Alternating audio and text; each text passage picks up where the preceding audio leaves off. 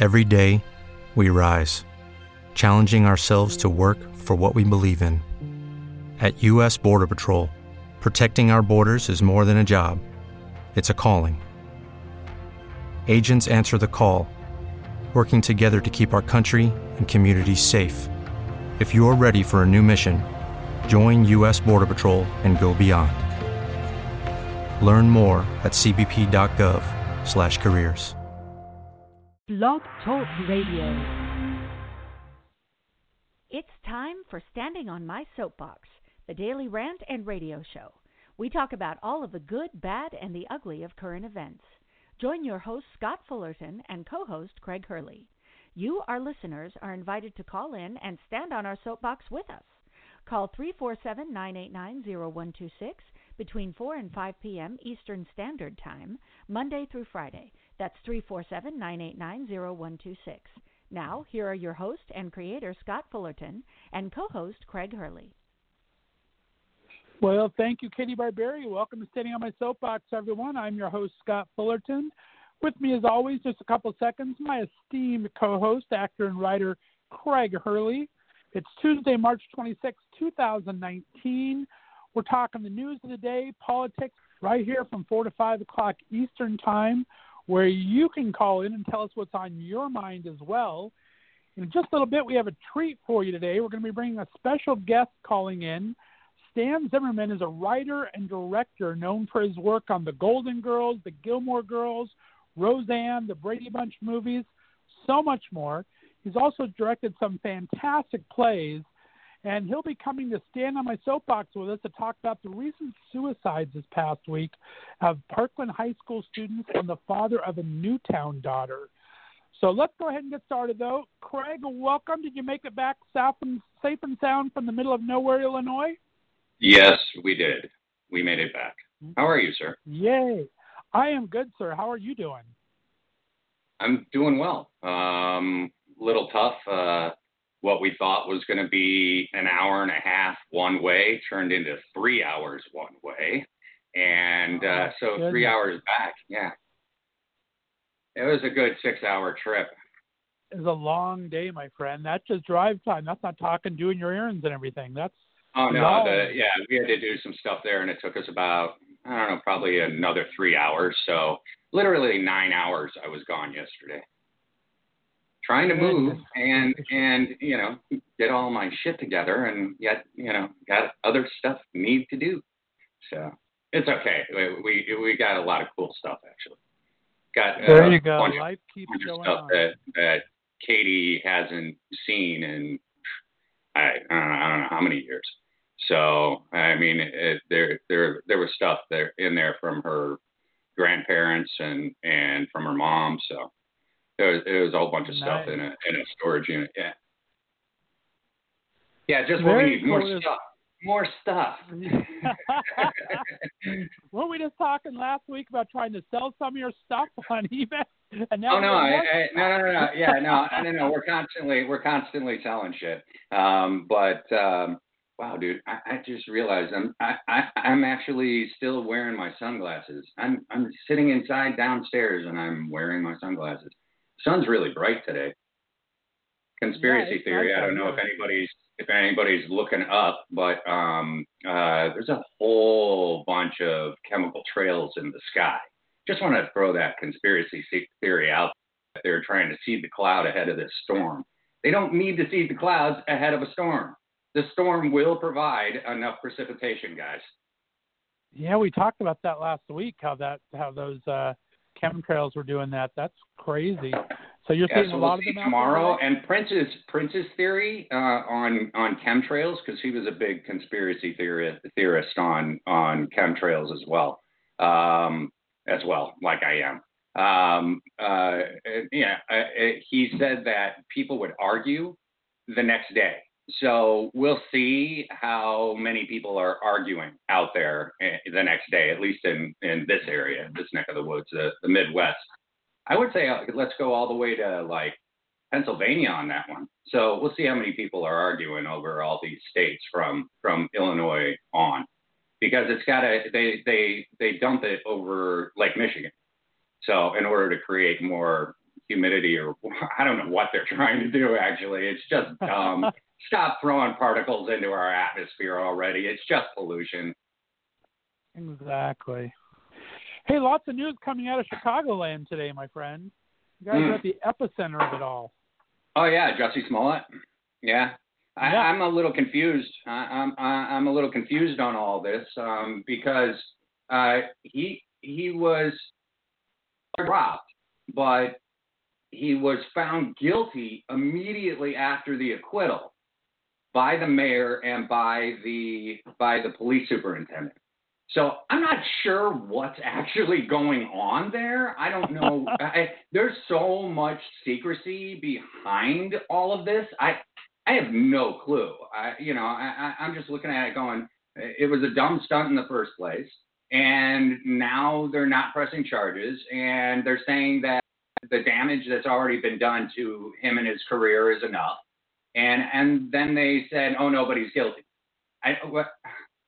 I'm confused. I'm absolutely confused at what the justice system is doing right now, and I'm just not sure. No, it's baffling to me. It's confusing everybody. It's confusing the legal scholars because it's basically expunging it like it never happened before the arrest. They're taking this all the way back to before the arrest. Everything is done, whatever this legal term they used. I can't remember it off the top of my head. But it makes the arrest basically null and void for it. And people just don't understand because, like you said, this is the state attorney general that's dropping all this. But then you have the mayor and the city police of Chicago still kind of saying, we think he's guilty as heck. So, and then you have him coming off.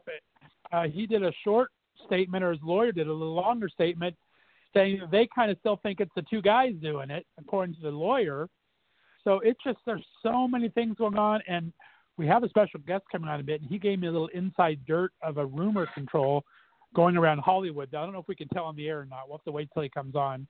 If not, I'll discuss it with you off air. No, let him throw it out there. Yeah, let him throw it out there. I mean, TMZ is reporting a lot of stuff, and they're usually good at what they report.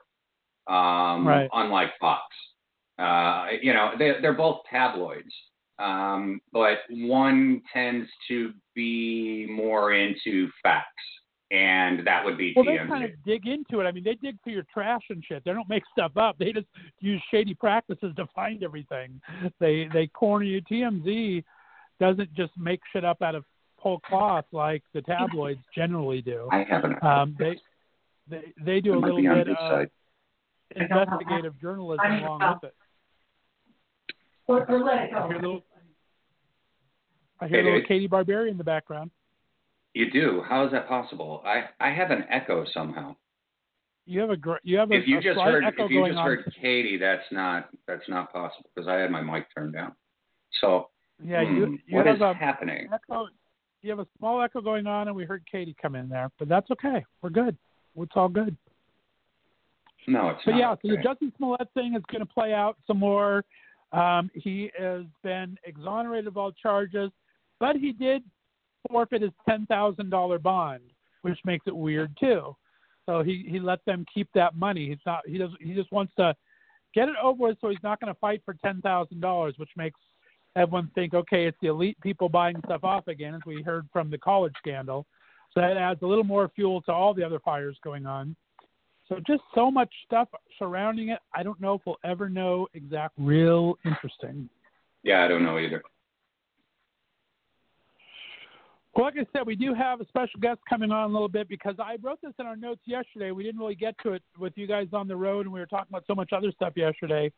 But we had these 3 suicides now in about 7 days that we're going to talk with our buddy Stan about because he's actually written a great play on this.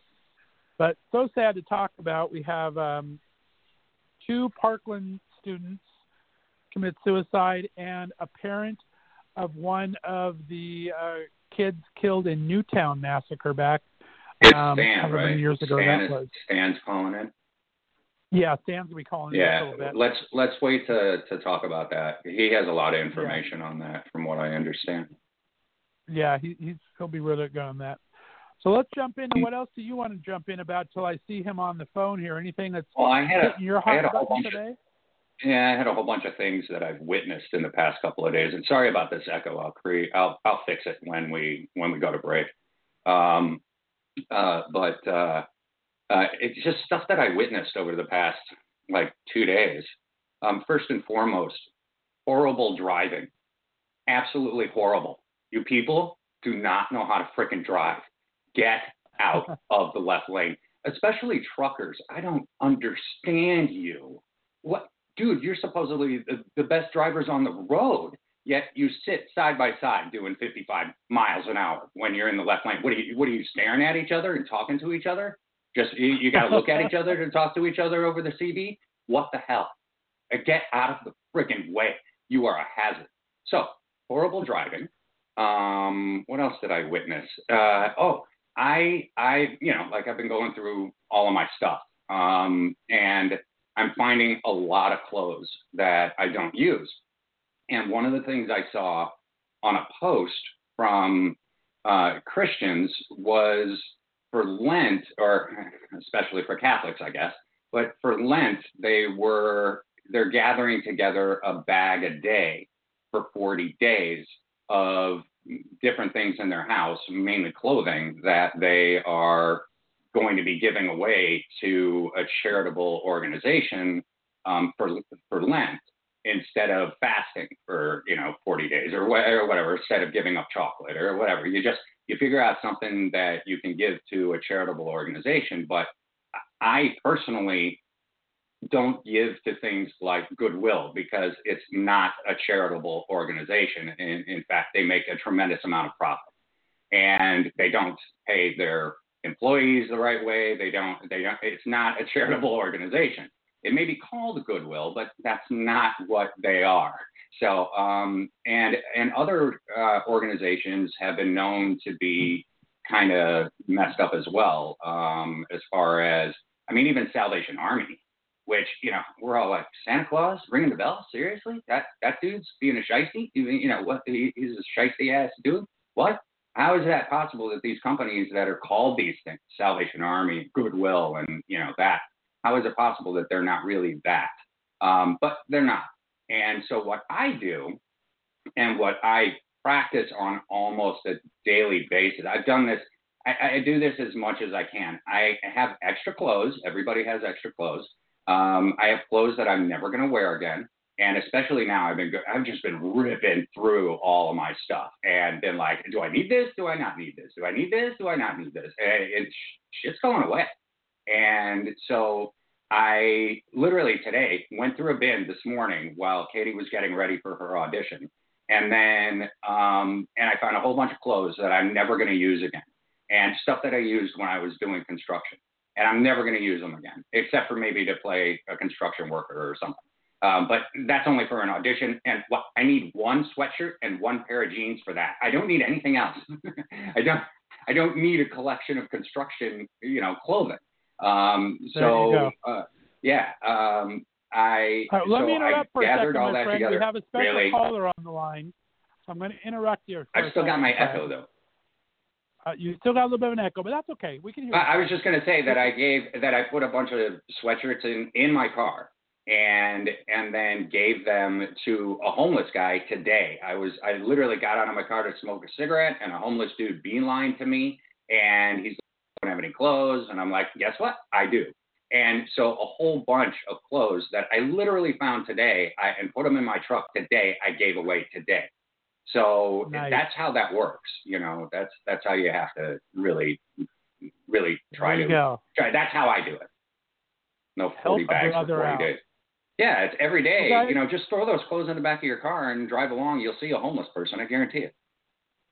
Definitely. Well, we got a special treat, guys. I'm very excited to bring on a very good friend of mine that I've been excited to call a friend. He's an amazing writer and director. He's written for fantastic seasons of The Gilmore Girls, Golden Girls, Roseanne, the Very Brady movies. He's directed some amazing plays around town. One we're going to talk about Katie Barberi in just a couple of seconds. But he has an amazing play that he wrote that we're going to talk about that ties into these suicides we have. So please welcome to the show, for the first time standing on my soapbox with Craig and I, Mr. Stan Zimmerman. Stan, how you doing, buddy? Hey, how are you doing? Is Welcome. there room on the La La soapbox? Land?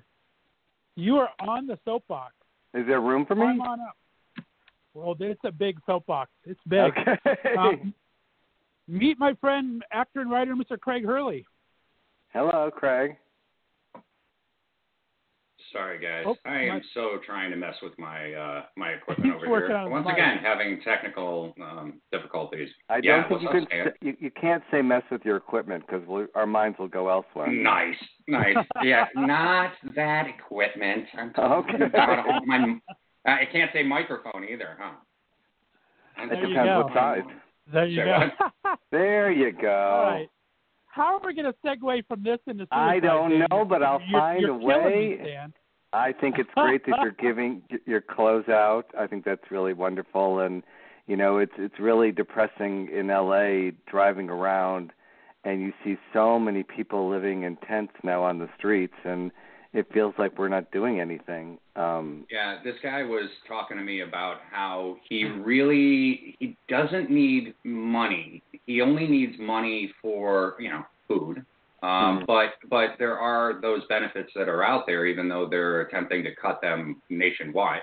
Right. And he said what he really needs is a bus pass. What he really needs is a train pass so that he can travel from one section of the city to the other, because the place where he stays, the shelter that he stays is in one end of the city, and then his doctors are in another end of the city. So it's virtually impossible for him to walk that, and especially when he's not feeling well. That's why he's going to see the doctor. But there's your connection also with obviously there's a lot of mental health issues. Exactly. With people on the street and not being able to afford or able to get help, and with the suicide crisis now as a mental health issue. So it's great that you're doing work and helping, and it just starts by first noticing it and everybody keeping their eyes open. And with suicide, it's being able to talk about it. And I know there's so much shame involved, and people don't know what to say. And that's how I've come at it through my experience, because it happened to me, and I don't profess to know the answers or even the right words to use sometimes, but we can't shy away from talking about it. No, we have to talk about it. That's the kind of the whole point of standing on my soapbox. We're talking about things that people don't normally talk about. They've been told not to talk about it. Religion, politics. They've been told not to talk about it, and now look where we are. So, no, we have to talk about all of these issues, and including mental health. Mental health is a tremendously big problem, not just in the United States, but worldwide. So we have to pay attention to that. Yeah, there was a fallacy for many, many years, with sex education, that people felt if you talked about it, people would do it. I think there's that similar stigmatization. Oh, people are going to do it anyway. Right, that if you talk about suicide, people will do it. And but we must talk about it. We can't keep it in the shadows. And that's why people are going to commit suicide anyway. If they're at that point, they're at that point. I've always thought. There's been so many times Robin Williams. I'm like, wow, man, we're so missing out on your voice right now. Even if you had dementia, even if you had Parkinson's, whatever the hell was going to happen to you, we're so missing out on your voice. And he would be such a powerful influencer right now in the way people are acting and reacting. Yes, but he could not see that because of his whatever mental condition he was in. Yes. And that's why it's important for people to severely help. Severely depressed. Yeah. Severely depressed. But there is therapy, there's medications now. Yep. It's, thematically in my play, it's about living for what's around the corner we don't know. And it's oftentimes clouded by the depression. And by talking about it and seeking help, and there are, so many avenues now and every day more unfortunately, there aren't places where people can start to talk about it, and that's why I wanted to do this play to spark conversation. And each time different. I've done it in many communities, starting in Hollywood, then going to a huge benefit that we did in New York in December of 2017 at Town Hall with Judith Light and Vanessa Williams and she's a great Tamblyn and just Alice Ripley, just a wonderful group of actors. Malik Pancholi, Raviv Ullman. I could go on. Vanessa Williams, you just said. She's the one that got her Miss Universe thing taken away, right? Was it Miss Universe or was it Miss America that she got taken away? Miss America. Dude, we need to give that back to her. I'm serious. We just need to give it back to her. I think we need to move on from that whole thing. It was obviously different. It was a different time. Yeah. Because people have done much worse and moved into bigger houses like the White House that have done worse. Yeah. And there's nothing shameful about, your body and people seeing your body. But anyway, that's a whole different discussion. She's now an extremely wonderful, gracious person and volunteered her time to be a part of that evening and host it for us. And and that was really incredible of her, as it was for the rest of the talent. But we've done the show in Bethesda. We did it in Orlando. We did it in Claremont at a high school with high school students, faculty, and board members in the play. Wow. And along with myself. So originally when I did the play in Hollywood, I created it to be in the mode and model of the vagina monologue. So it was 4 actors sitting on stools reading from a script, so that way any community could pick up the play and put it together in a day if they had to. And I just started collecting real suicide notes and facts. It was just facts, as hard-hitting as they were. Wow, dude, that is an awesome. That's an awesome concept. Kurt Cobain to war veterans to LGBTQ to girls that were bullied. It was a lot of them, but I talk about that. Like at the beginning of the play, we state that every 20 seconds, someone in the world will die by suicide. So that in the hour that they're sitting in that theater, 180 people won't have their life. Wow. And that's a very powerful thought while people are sitting there. My director, Michael Wilson, who directed Cicely Tyson and Vanessa Williams in Trip to Bountiful on Broadway, he suggested that I tell the story of my friend Kevin, who died by suicide, and my journey through it, through the play. So I, with a twisted arm, created a narrator me character, and as the piece keeps expanding, and I've done the play twice, actually have been in it, and I haven't been an actor for over 20 years, it was very difficult for me to get through it emotionally, but important for me to tell my story. And as I tell it, the play has turned into not just about suicide notes, really, and I just got back we did a wonderful reading of it in New York with a theater company called Houses on the Moon, which deal with real subjects in a theatrical way, and they hosted the event. And the piece has become really about what happens to a comedy writer, someone who's funny, and something tragic happens in their life, and how I learned through the experience of collecting these notes, hoping to find the answers in these other suicide notes, and the search for my friend's note, and hoping that would put the pieces together. And so it's a funnier piece now. It's much more human. What'd you find? And I think from the response from the audience, just a way for people to relate to it, even to me learning how to use the right words, like, I didn't know you weren't supposed to say commit suicide. So things like that. Like I just did. Like you just did. But I think that's okay. I think that's how we learn, and that's how. And it's also ever changing. As the more we know about it, I've just always felt I'm so mad at people when they do that, when they take their own lives. I'm just like, guys, I'm just so mad. Everybody goes through it. Everybody goes through this life, and we all have a different perception of what this life is.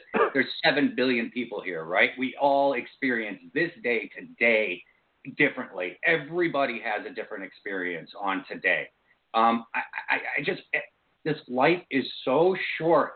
It is so short. We are a blink in the first place. We only, if we're lucky, 76 years is the average lifespan. At least it was. That's gone down now. I think it's the 73. Okay, but now imagine everything you're feeling, and you still don't want to live.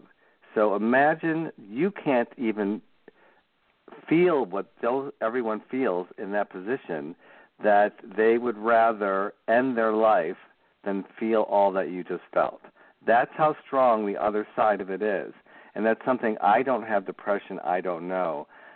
David Foster Wallace wrote a great piece, and he wrote on suicide and his depression, and also ended his life in suicide.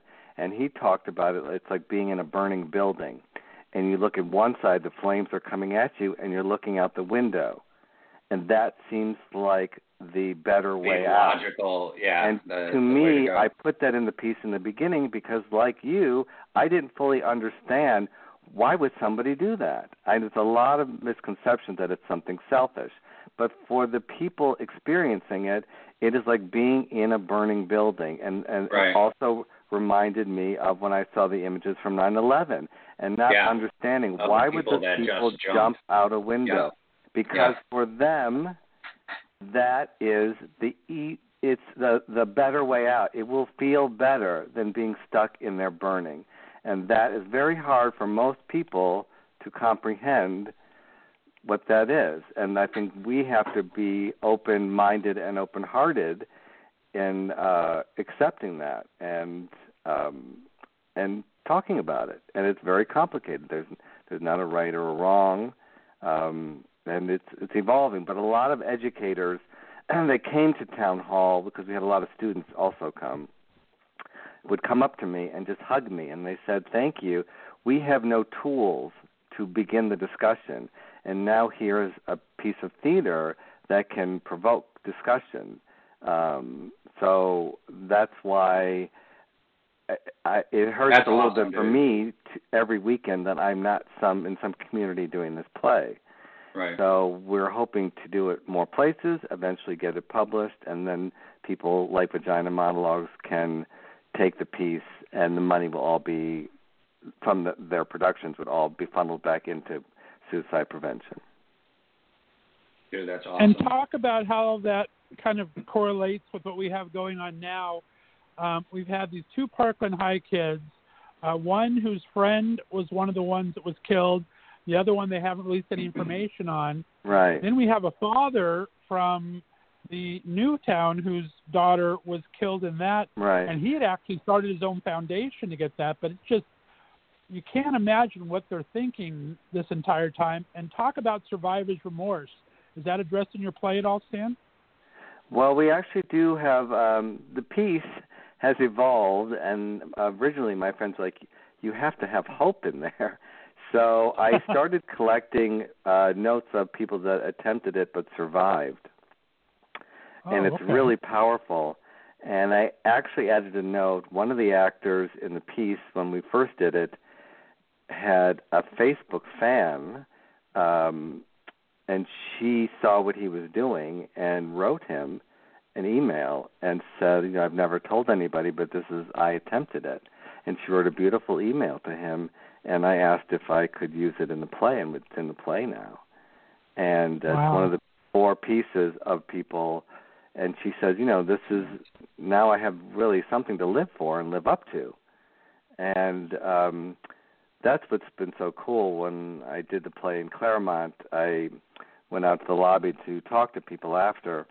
And these 2 women came out from the bathroom hugging with tears coming down their face. And I said to them, what made you 2, come together to see this? And they said, we just met in the bathroom.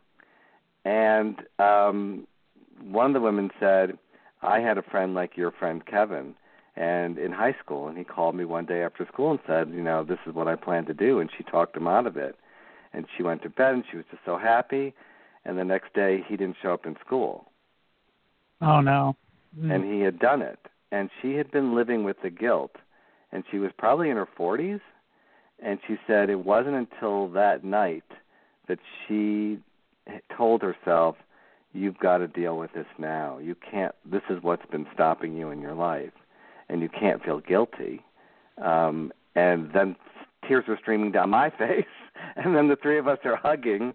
And so, art can be really powerful. And that's, as you know, Scott, how I've been kind of dealing with my life of late, coming from the world of comedy. Right. And using art to heal not only myself, but hopefully other people. Whether you saw the play I wrote that was loosely based on my mother and her dealing with dementia, and then doing Anne Frank with the Latin X cast and making the correlation with the horrible things that are happening at our border, and families are still separated, kids are still living in cages, even though my fiance just did a play called The Abuelas, where it happened in 1976 through 83 or 5 in Argentina, where the dictatorship was taking the children of dissidents, or it was just people that were against the dictatorship. Most of them were artists, because that's what we do. We mirror image or we oppose. And the dictators wanted to take the kids, and they gave them to military and or Catholic families, and that were in support of, the dictatorship. So they were raised as those children were raised as military or in favor of the dictatorship. But then the dictatorship ended, and all the grandmothers, the biological grandmothers, the abuelas, are coming back and looking for their kids. And their kids are now 40 years old, 30 whatever, 38, 39, 40, all in there. And they don't necessarily want to be found. They were raised really well, like they were treated like gold. So they don't want their adoptive parents, but they're not really adoptive. They're appropriators. They're people that were given stolen babies, and they don't want those people going to jail. They love those people, and those people love those children. But at the same time, they're torn, because they're like, well, I'd really like to know my biological family, because there's all these sisters and brothers and aunts and uncles and cousins and all these people that you never knew that loved you your whole life. So, and yet they knew you existed. You just didn't know they existed. So yeah, Katie just did a play called The Abuelas at Victory Gardens Theater. That is I know solely Victory about Gardens. that. Yeah. It's solely about what we're talking about here. And it is happening at our border currently. It is happening. We have people that have been deported from Central America, and not even Mexico. It's Central America, and it's South Americans that have crossed through Mexico again after being deported months ago, that are standing at our border going, I want my kid back. And that's but they don't know where they are. Already happening. They don't know where they are, and they don't care. No, they don't have any documentation on them. They created this policy as a deterrent. That was it. It is legal to come and seek asylum. That's what people aren't understanding, at ports of entry. But when our government today closes down those ports, and why that hasn't been brought to court, I don't know. But it is happening. I think the ACLU has been. They have been in court. There's a number of. But when you have Christian Nielsen saying to our Congress, we don't have cages, when we have pictures of kids in cages. Yeah, there are kids in cages. So she is perjuring herself and lying to the American public about what is happening right now and today. So, well, talk about your play for a second, Stan, because this is the second run of this. The Diary of Anne Frank, everyone knows the story, but you have done this with the fact that he did it with Latinx, though, is really cool. Amazing. So I only cast the actors in the attic with Latin actors. we have 2 white actors who are playing Meep and Mr. Cruller. Actually, Keith Coogan from Adventures in Babysitting is in it. I know Keith. I just saw Keith in Denver. He and I and Katie and Pinky, his wife. We all hung out in Denver when he was doing. I think it was Comic-Con in Denver. Yeah, he does a lot of those. He's fantastic, and he's been on this crazy journey. Keith forever, dude. I had no idea when I came up with this idea that it would kind of turn into a worldwide controversy. So from London to Jerusalem to Geraldo Rivera on Fox News, we're screaming about it. The hate emails I got, until people started to see what I was saying and how I was saying it, and I was not demeaning Anne Frank. I was telling her story, but I was telling it through these people and them putting their feet in the shoes of those characters and feeling like them, so we can learn from what Anne and all those people in the attic went through. And we've had amazing response from actual survivors, and they have come to the show and been involved in talkbacks after. And we've gotten wonderful school groups started to come and buy up entire performances. And because we have a 15-year-old girl playing Anne and a 16-year-old playing Peter, for them, and some of them their first time seeing a live show, but seeing a show with their contemporaries in it, and from the contemporaries, a teen point of view. That's what it's about. Were some of the best shows. I would just be in tears watching the show and the audience and how it was shaping. Yeah, it really helps when you have powerful performers that are of the same age as, say, Anne Frank. So I've noticed that in a lot of plays. And we've also reached out. I'm sure you guys saw the pictures in Costa Mesa of the high school party with the swastika cups. I'd heard about that, right? Really, Costa Mesa. Wow. Yeah, so they took pictures of themselves making the Heil Hitler sign and drinking, and they put the red cups in the shape of a swastika. It's free speech. I'm sorry. It's free speech. People have the right to do whatever they want. I think it's foolish and I think it's childish, but they absolutely have the right to do it. Well, no one's saying they don't have the right to do it, but we want to say that these kids need to know, because they don't know what's the meaning of it. They think it's funny.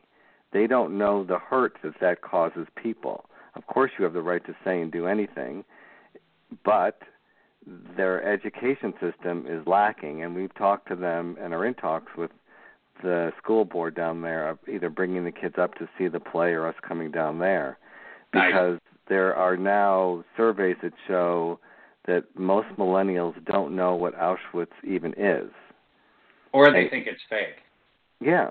So that's why we have to educate them so they learn that that's not funny, that sign meant something and still means something to a lot of people. Yep. So that's why this piece is kind of turned into something more than a play, and I will come back on the show and tell you hopefully an exciting piece of news where this play will go on in a big, big, big way in November. So that's hopefully if all comes together. Yeah, they're very red down there in Orange County as far as California is concerned. There's a lot of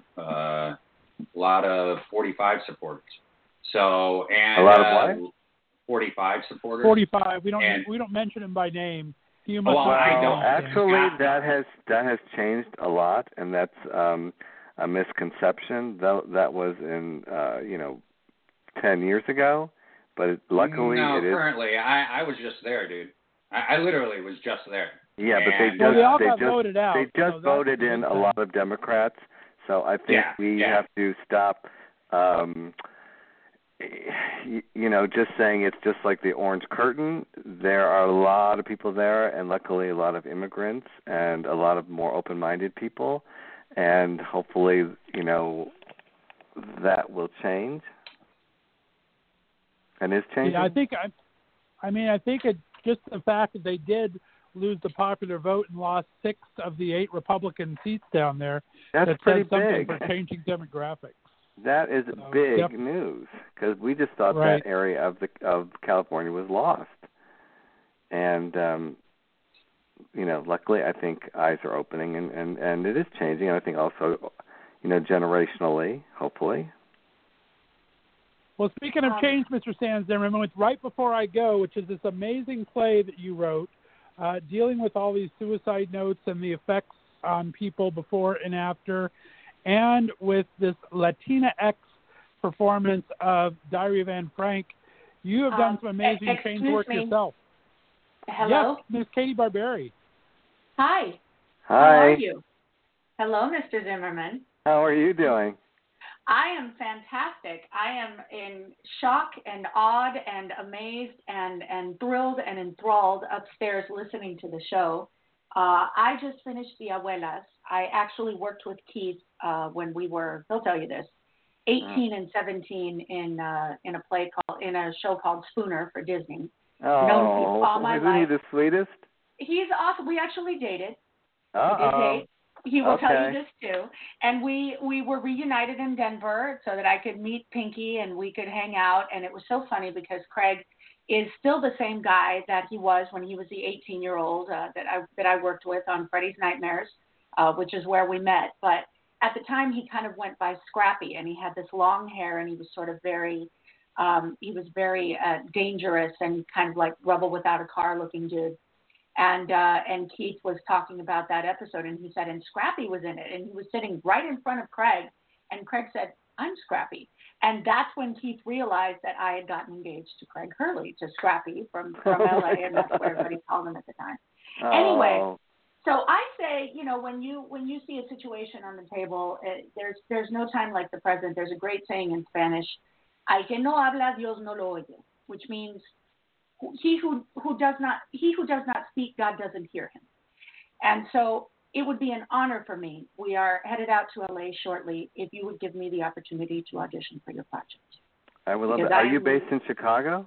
We're not anymore. We're headed out to LA very, very shortly. I just finished The Abuelas.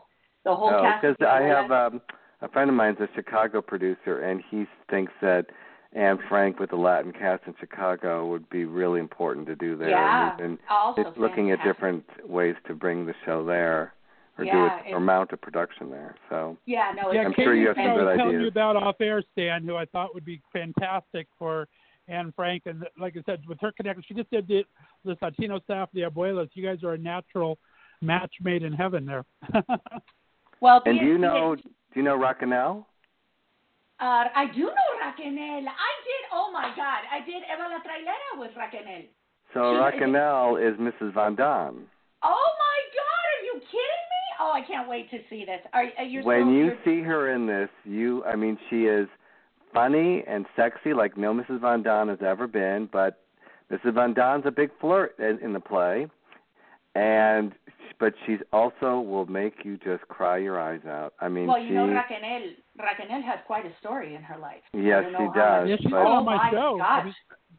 Dan, did you bring her on my show? I forget who brought her on my show, but she's been on my show before. She's an amazing actress. Yeah, she's actually on my Eva la Trailera chat, and we shot together for 8 months. That was the last novela that I did for Telemundo with her, and that was just a couple of years ago. And she had come in from LA to do that in Miami with us for. Well, I am in love with her, and I'm so grateful that she's been a part of this. And yeah, she's amazing. She's a special, special, special lady, and she is. I'm truly, so glad she's in my life.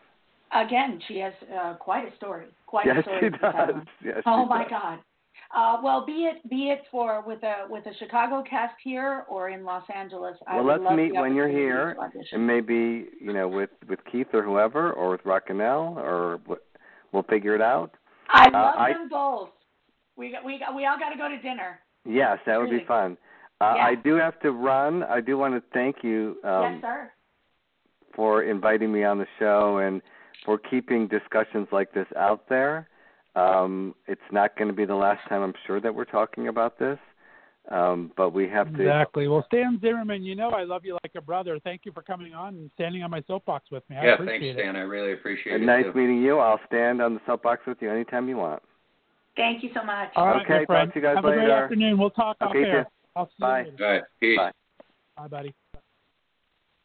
All right, with that, we're going to take a real quick break, and we'll come to wrap it up. We only have 15 minutes left because we had such a fantastic conversation here. Let's do Wow, a that real was really quick cool. song. Stan sounds really cool, man. And I like his work. I like what he's doing. He's amazing. He's actually more known than Kevin Bacon. He's got 8 degrees he's worked with anyone who's anybody, and been a great friend of mine for the last 4 years, and just does some amazing work. So yeah, he's literally, the closest you can get is like 2 degrees, and he's literally 2 degrees of separation. So I mean, he's 0 degrees of separation from us, and we just met. So yeah. Yeah, well, we go. Maybe in June we'll all go out there for dinner or something. When I'm down there and you guys are there by then, and we'll all go out to dinner and have a great old time. Sweet. All right, let's take a quick break, guys. We're gonna be back in just a couple of minutes. This is little Matt Stern. You're listening to Standing on My Soapbox. Give us a call when you get back. 347-989-0126. If you heard that conversation, we'd love to know your thoughts on it. 347-989-0126.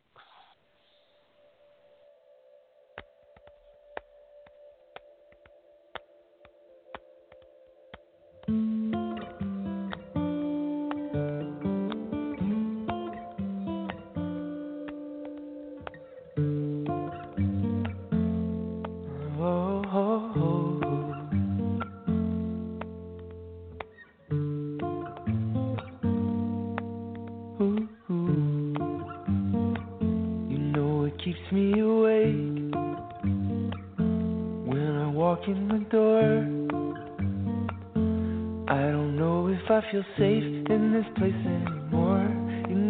anymore, you're making me wait.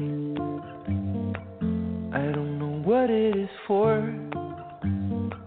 Is it just habit to break all the things we were sure of before? I can't hold on, it's gonna hurt me, but letting go is hard to do. And though we chose to do it purposely, I'm plagued with thoughts of losing you. I love the way that it tastes when we're free to explore. But tell me, could it be fake? Could it be a mistake lying here on the floor? And is this what is at stake? Is it greed to want more? Already too late, all these chances we've taken, are we losing control? I can't hold on, it's gonna hurt me, but letting go is hard to do. And though we chose to do it perfectly, I'm plagued with thoughts of losing you. I'm plagued with thoughts of losing you.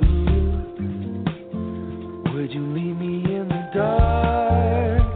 By the light, either way I won't be the same. Would you keep my secrets far, deep inside? Are you gonna need someone to blame? Are you gonna need someone to blame? Yeah.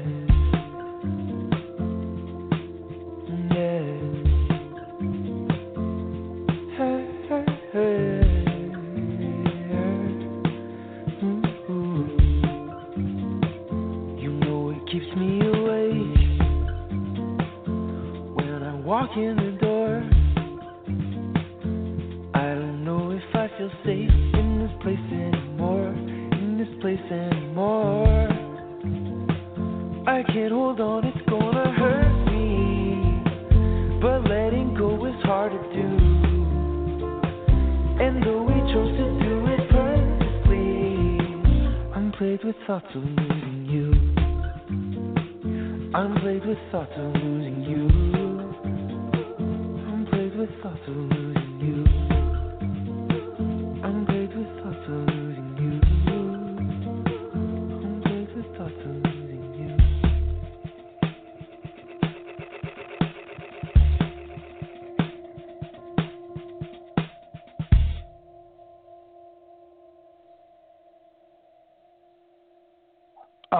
probably going to continue to hear me echo it. Sorry. What's that? I said you're probably going to hear me echoing still. That's okay. You're fine. Like I said, you're clear enough. You just have a little back echo in there, but you sound fine. We can hear you okay. Welcome back to the show, everyone. We got about 15 minutes. If you want to, actually 10 minutes now. Goodness gracious. Give us a call, 347-989-0126. I definitely want to thank Stan Zimmerman for coming in. Check out his website. And check out this play. He will bring this play anywhere you want it to go. It's called Right Before I Go, all about suicide. It's so important to be talking about these things. And then, like I said, we're going to have a big announcement on the Diary of Anne Frank very soon. Craig, he's had some serious controversy when he first did this. They pulled him on CNN and all these other places that thought it was sacrilegious that he was using a Latinx cast for this. But it's so comparable, and I'm sure Katie can see what's going on there. Yeah, no, it's very comparable. I think it's brilliant. I think it's brilliant. That's once again, that's what we artists do. We mirror image, and people don't like it. They don't like what they see. Right. Yeah, it's if you don't like what you see when you see a mirror image of an actor, portraying what seems to be you, then change yourself. It's not the actor, because the actor is just taking, like I do, bits and pieces from different people and different things that I experience in my life and create a character. I'm just creating a character. So if you happen to see something that you don't like, that's mirror imaged by an actor playing a part, check yourself.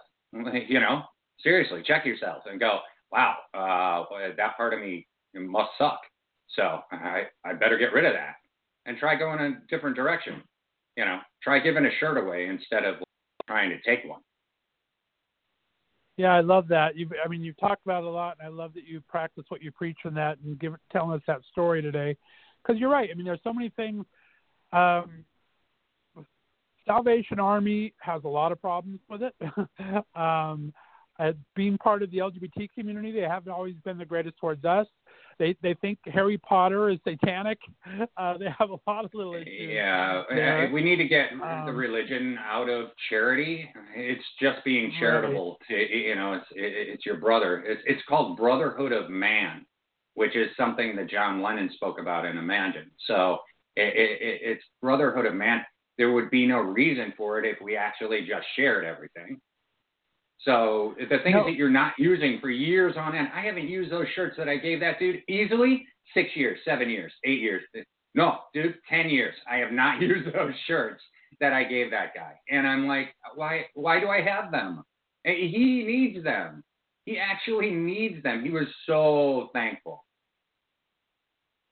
No, you're right, 100%. That's really what it's all about. You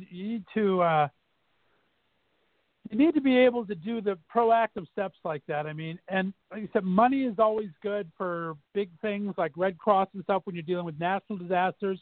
But when you can impact your local area like that, that's what you really need to be doing. You need to impact locally by actually doing something. Bring the meal. Don't bring the money. Bring the meal. Bring the shoes. Bring the shirt.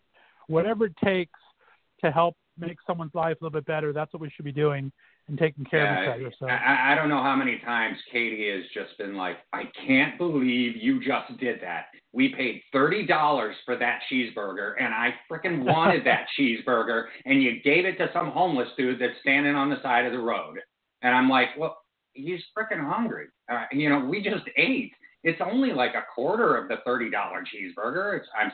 $19 cheeseburger. It was a $30 meal. And it's true. That's Chicago. $19 cheeseburgers. That's a standard in Chicago. Ask anybody that walks into a restaurant. So there you go. Yeah, it's and I'm like, it's only a quarter of it. So what did I give him? $4? It doesn't matter. So she, you don't know how many times she's like, no, if I'm having sushi, there's no way you're giving it. And I'm like, but he needs food. The dude needs food. I'm doing that. On the flip side of this, though, like there's in Colorado when they I'm sorry, this is going to be a nasty segue. When they legalized marijuana, a whole bunch of people started getting sick, and it's called cannabinoid hyperemesis syndrome. And I knew about it then. I knew about it a couple of years ago because it's really that, and it only really happens in Colorado. It doesn't really happen anywhere else, and that's because of the altitude.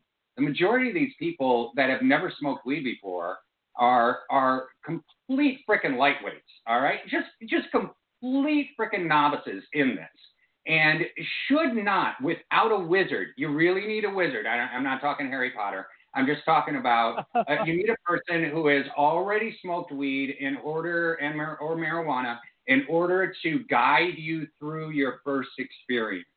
Because your first experience, and it shouldn't be done at a high altitude. You will get altitude sickness. And that's what I'm thinking the majority of this cannabinoid hyperemesis syndrome is. I'm like, I can't believe you guys actually did it, given it a scientific name. I'm like, you guys are just getting altitude sickness for trying weed the first time, and you're getting dizzy, and you're throwing up, and you're getting nauseous. Quit, what, you dumbass, don't do that. And you need somebody that guides you through it.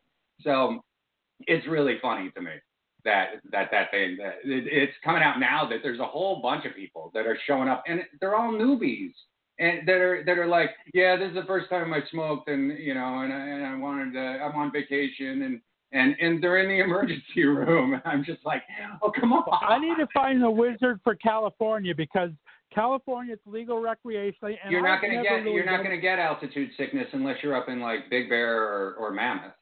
You're not gonna get altitude sickness. So you're at sea level, dude. Go down to the beach I want to try edible, though. Smoke they a big old edibles, sweet. You got to be really careful with them because they can edible. get, Oh no, edibles can be really powerful. That's why I'm saying you really need a guide. You need a wizard to guide you through it.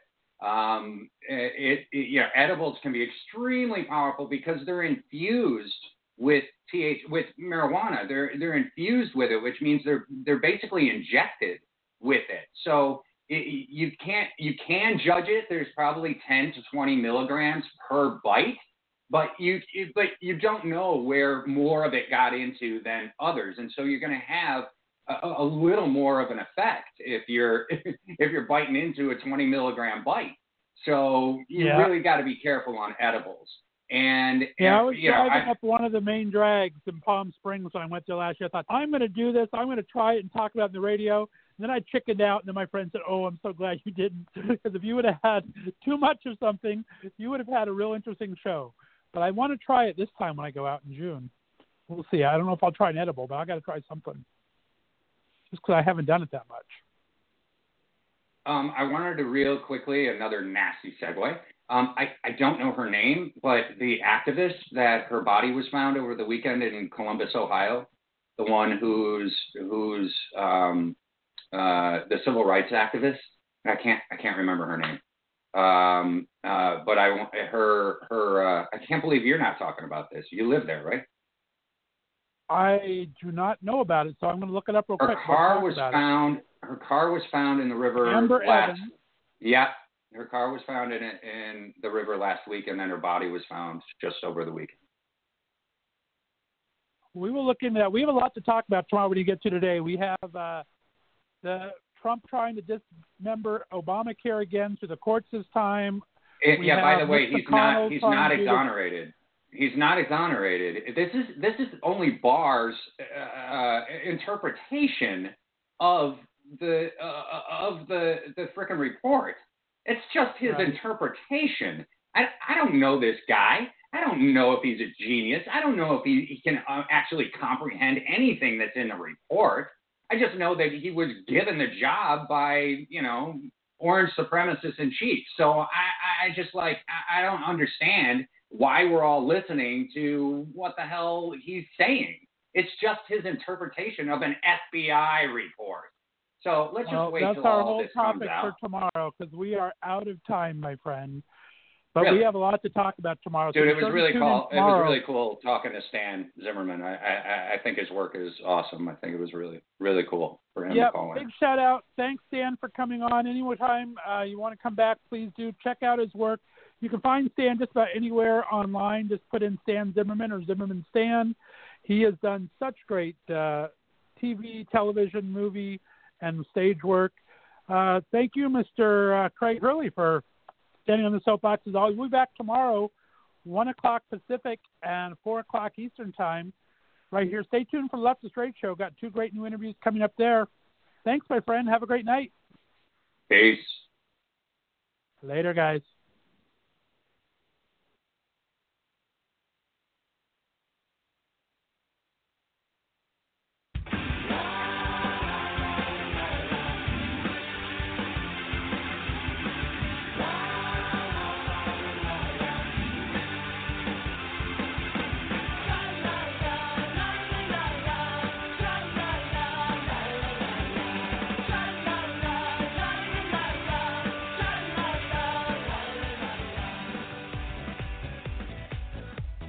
Welcome to the Left of Str8 show with your host, Scott Fullerton, as we discuss everything under the rainbow sun, from LGBT issues to foodies, entertainment to books. Join us as we talk to some of the most interesting leaders and celebrity LGBT guests and allies on the internet. So grab a cocktail, it's always happy hour somewhere, and enjoy the show. Now, here's your host, Scott Fullerton.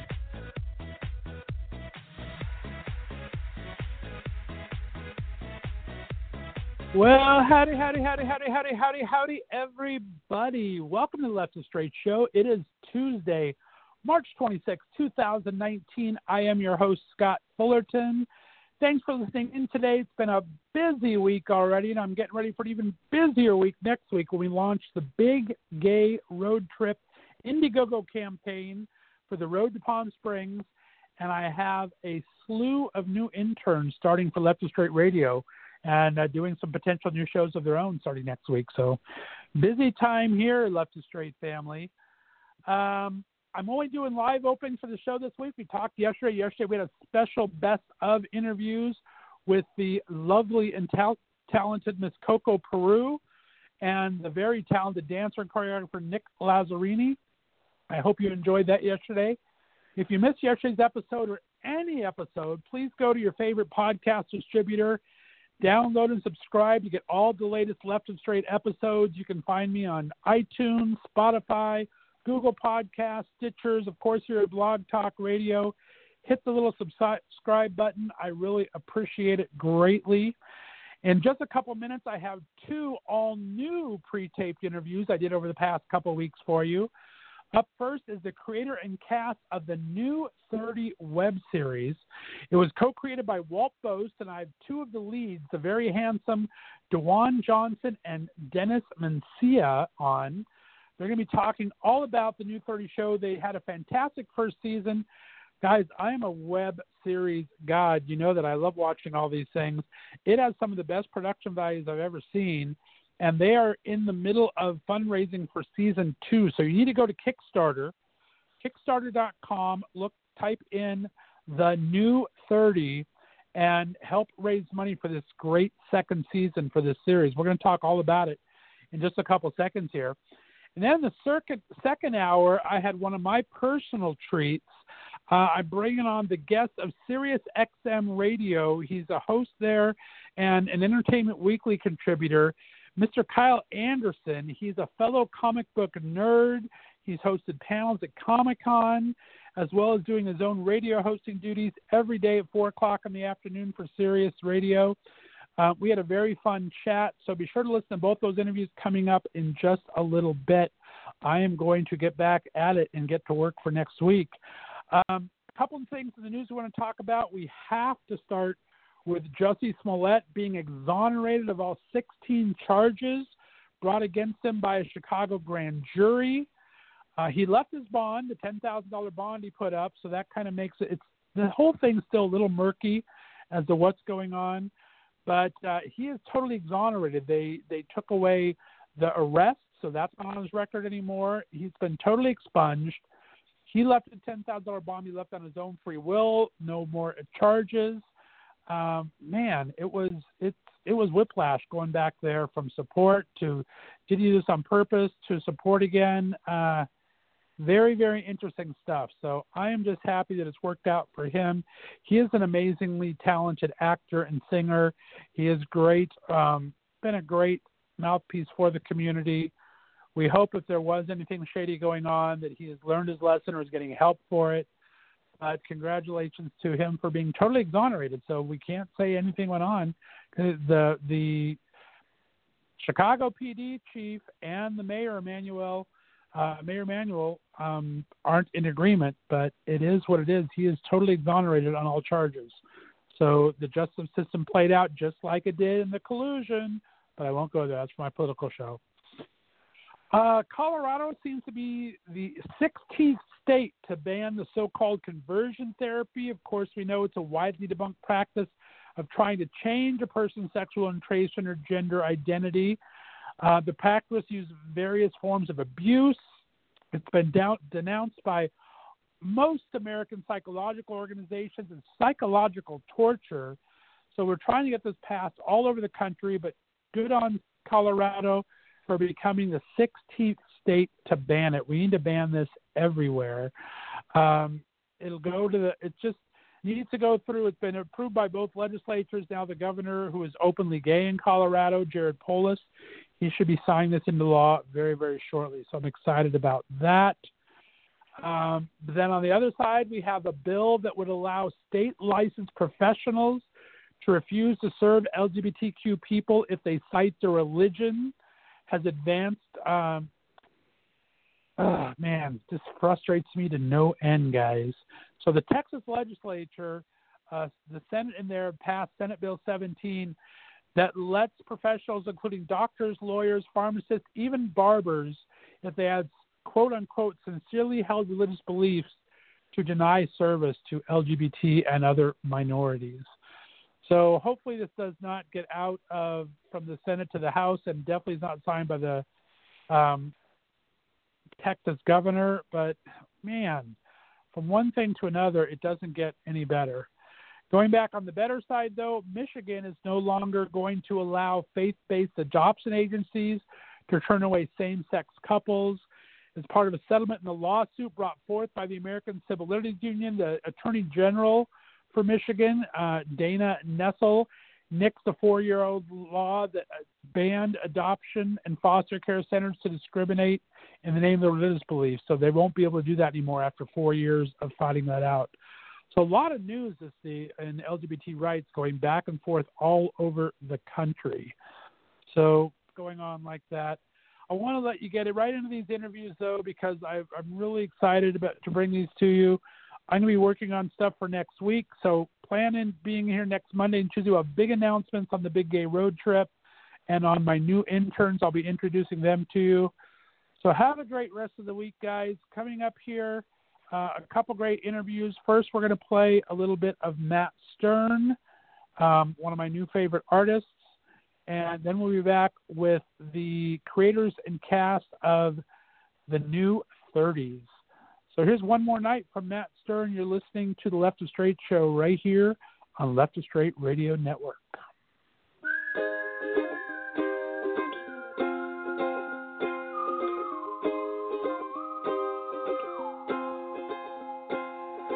This time I won't idealize you.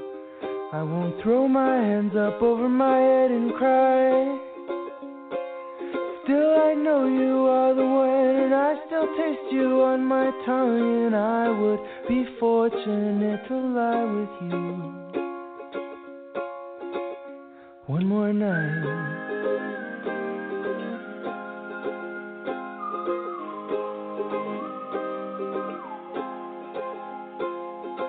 I know it won't take much time now. I just take one look inside your eyes and I'm flying.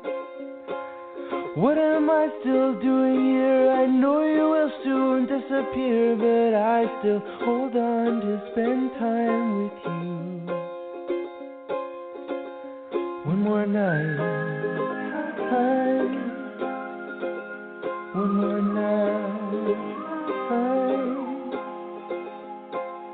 days are so much longer until you come over.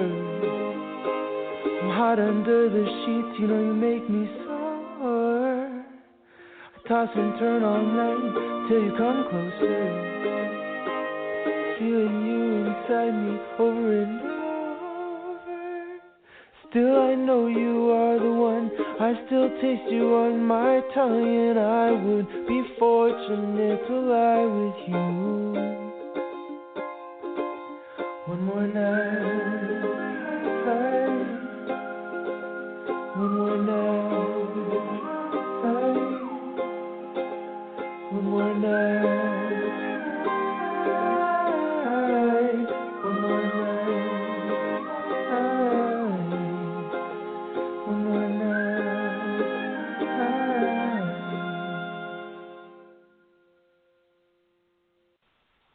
Alrighty, guys, my next guests are part of the creative team and cast of the hit web series, The New 30, about life for a group of gay friends and allies hitting life after 40. Co-creator, writer, and director Walt Boast is best known for his behind-the-camera work as a wizard of sound in series from networks to streaming, iZombie to Grace and Frankie, with an occasional stint in front of the camera as well.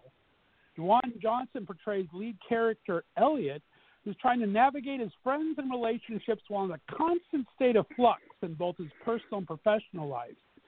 Dennis Mencia portrays Diego, who plays a pivotal role in Elliot's past and possibly his future, while navigating his own role as the outsider trying to get in with his close-knit family of friends.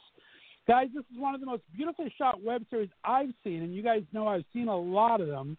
Please welcome to the Str8 show for the very first time, the New 30 cast and crew. Welcome Walt, Dennis, and Dwayne. Gentlemen, how we doing tonight? We're doing great. So good. Thank you. Thank you, Scott. Thanks for having us. Thanks for coming on. Well, I appreciate it. Thanks for that awesome intro, too. I'm going to steal some of that. No problem. It's all yours. We've been trying to get this happen for a while as we get this Kickstarter kicked off, so I'm glad we were able to find some time to all get together. I've enjoyed the series immensely. Like I said, I've kind of been known as the king of web series on my radio show for the last 4 years. I've had every web series, every LGBT web series known to man come on, and really the detail, the shots, your sound background comes in so well. It's amazing work, guys. You should all be very proud, and can't wait for season 2. Woohoo! Yeah, thank you. Thanks so much. Everybody worked their butts off, and we worked really hard to, make something really professional and, something that would have some impact. So hopefully we'll get to do it again. I was going to say, Scott, is there any way that I could pay you to walk around and make that announcement, or that, before I walk into rooms or anything, because you're really good at it. I mean, like, this is the one, and just say all of that wonderful stuff before I come into a room. Yeah, that was nice. Well, I will get my megaphone and head out to L.A. and we'll have a good old time walking the street. Who needs Wonder Woman on Sunset and Hollywood Boulevard? It'll be me and you, Don. We'll just walk around and it'll be a blast. Well, I'm glad to have you guys on. It's your first time, so let's do a little background first. I want each of you to take a second. Give me a little background, where you grew up, what kind of a kid were you, and what you want to be when you grow up. Walt, let's start with you. I grew up in Winston-Salem, North Carolina, and went to school at UNC Chapel Hill, where my parents went. And so I'm a big Tar Heel fan, and my father was a dentist, but he was also a photographer, so I always had an interest in photography, and he got me a Super 8 camera when I was really young, so I was always messing around with that. And but I actually, when I went to college, I wasn't sure what I wanted to do. I was going to major in business, and I kind of bounced around a little bit, and then I fell into film and radio and television. Motion pictures is what it was called then.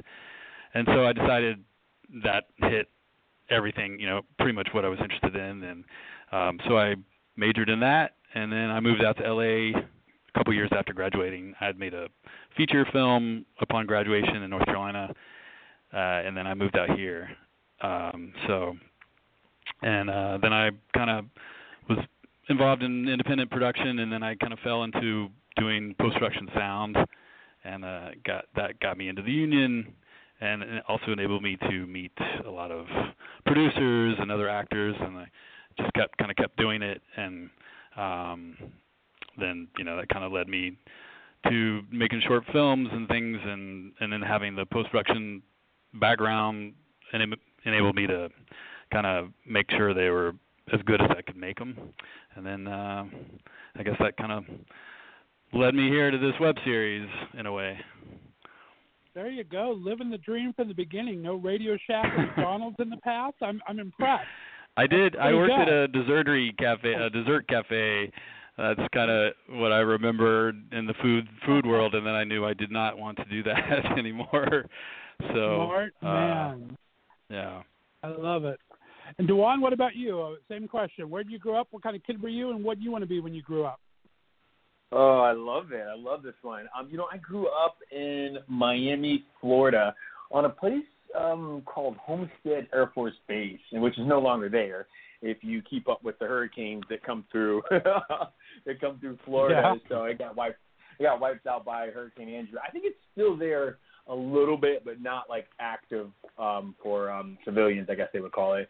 So I grew up there, and I was like a little kid that, I think we were, you watch some of the old VHSs now.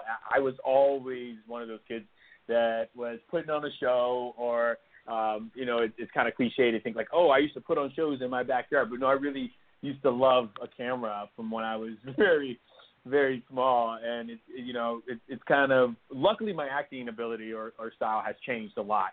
And I would like to say from then when I saw those tapes, I'm a little better. Still the same ham. A little bit. Nice. A little bit. I heard that, Dennis, but I think we need to see those tapes. We didn't know those tapes will never surface. Never, funny. I'm so happy we didn't live in an age of cell phone cameras back then, because, we really had to work hard to get those tapes, but, instead of them just living somewhere in the ether, right. That's really good. But besides that, I was also like a comic book nerd kid. My first job at the age of, 15, I think it was 14 or 15, was working in a comic book store for store credit.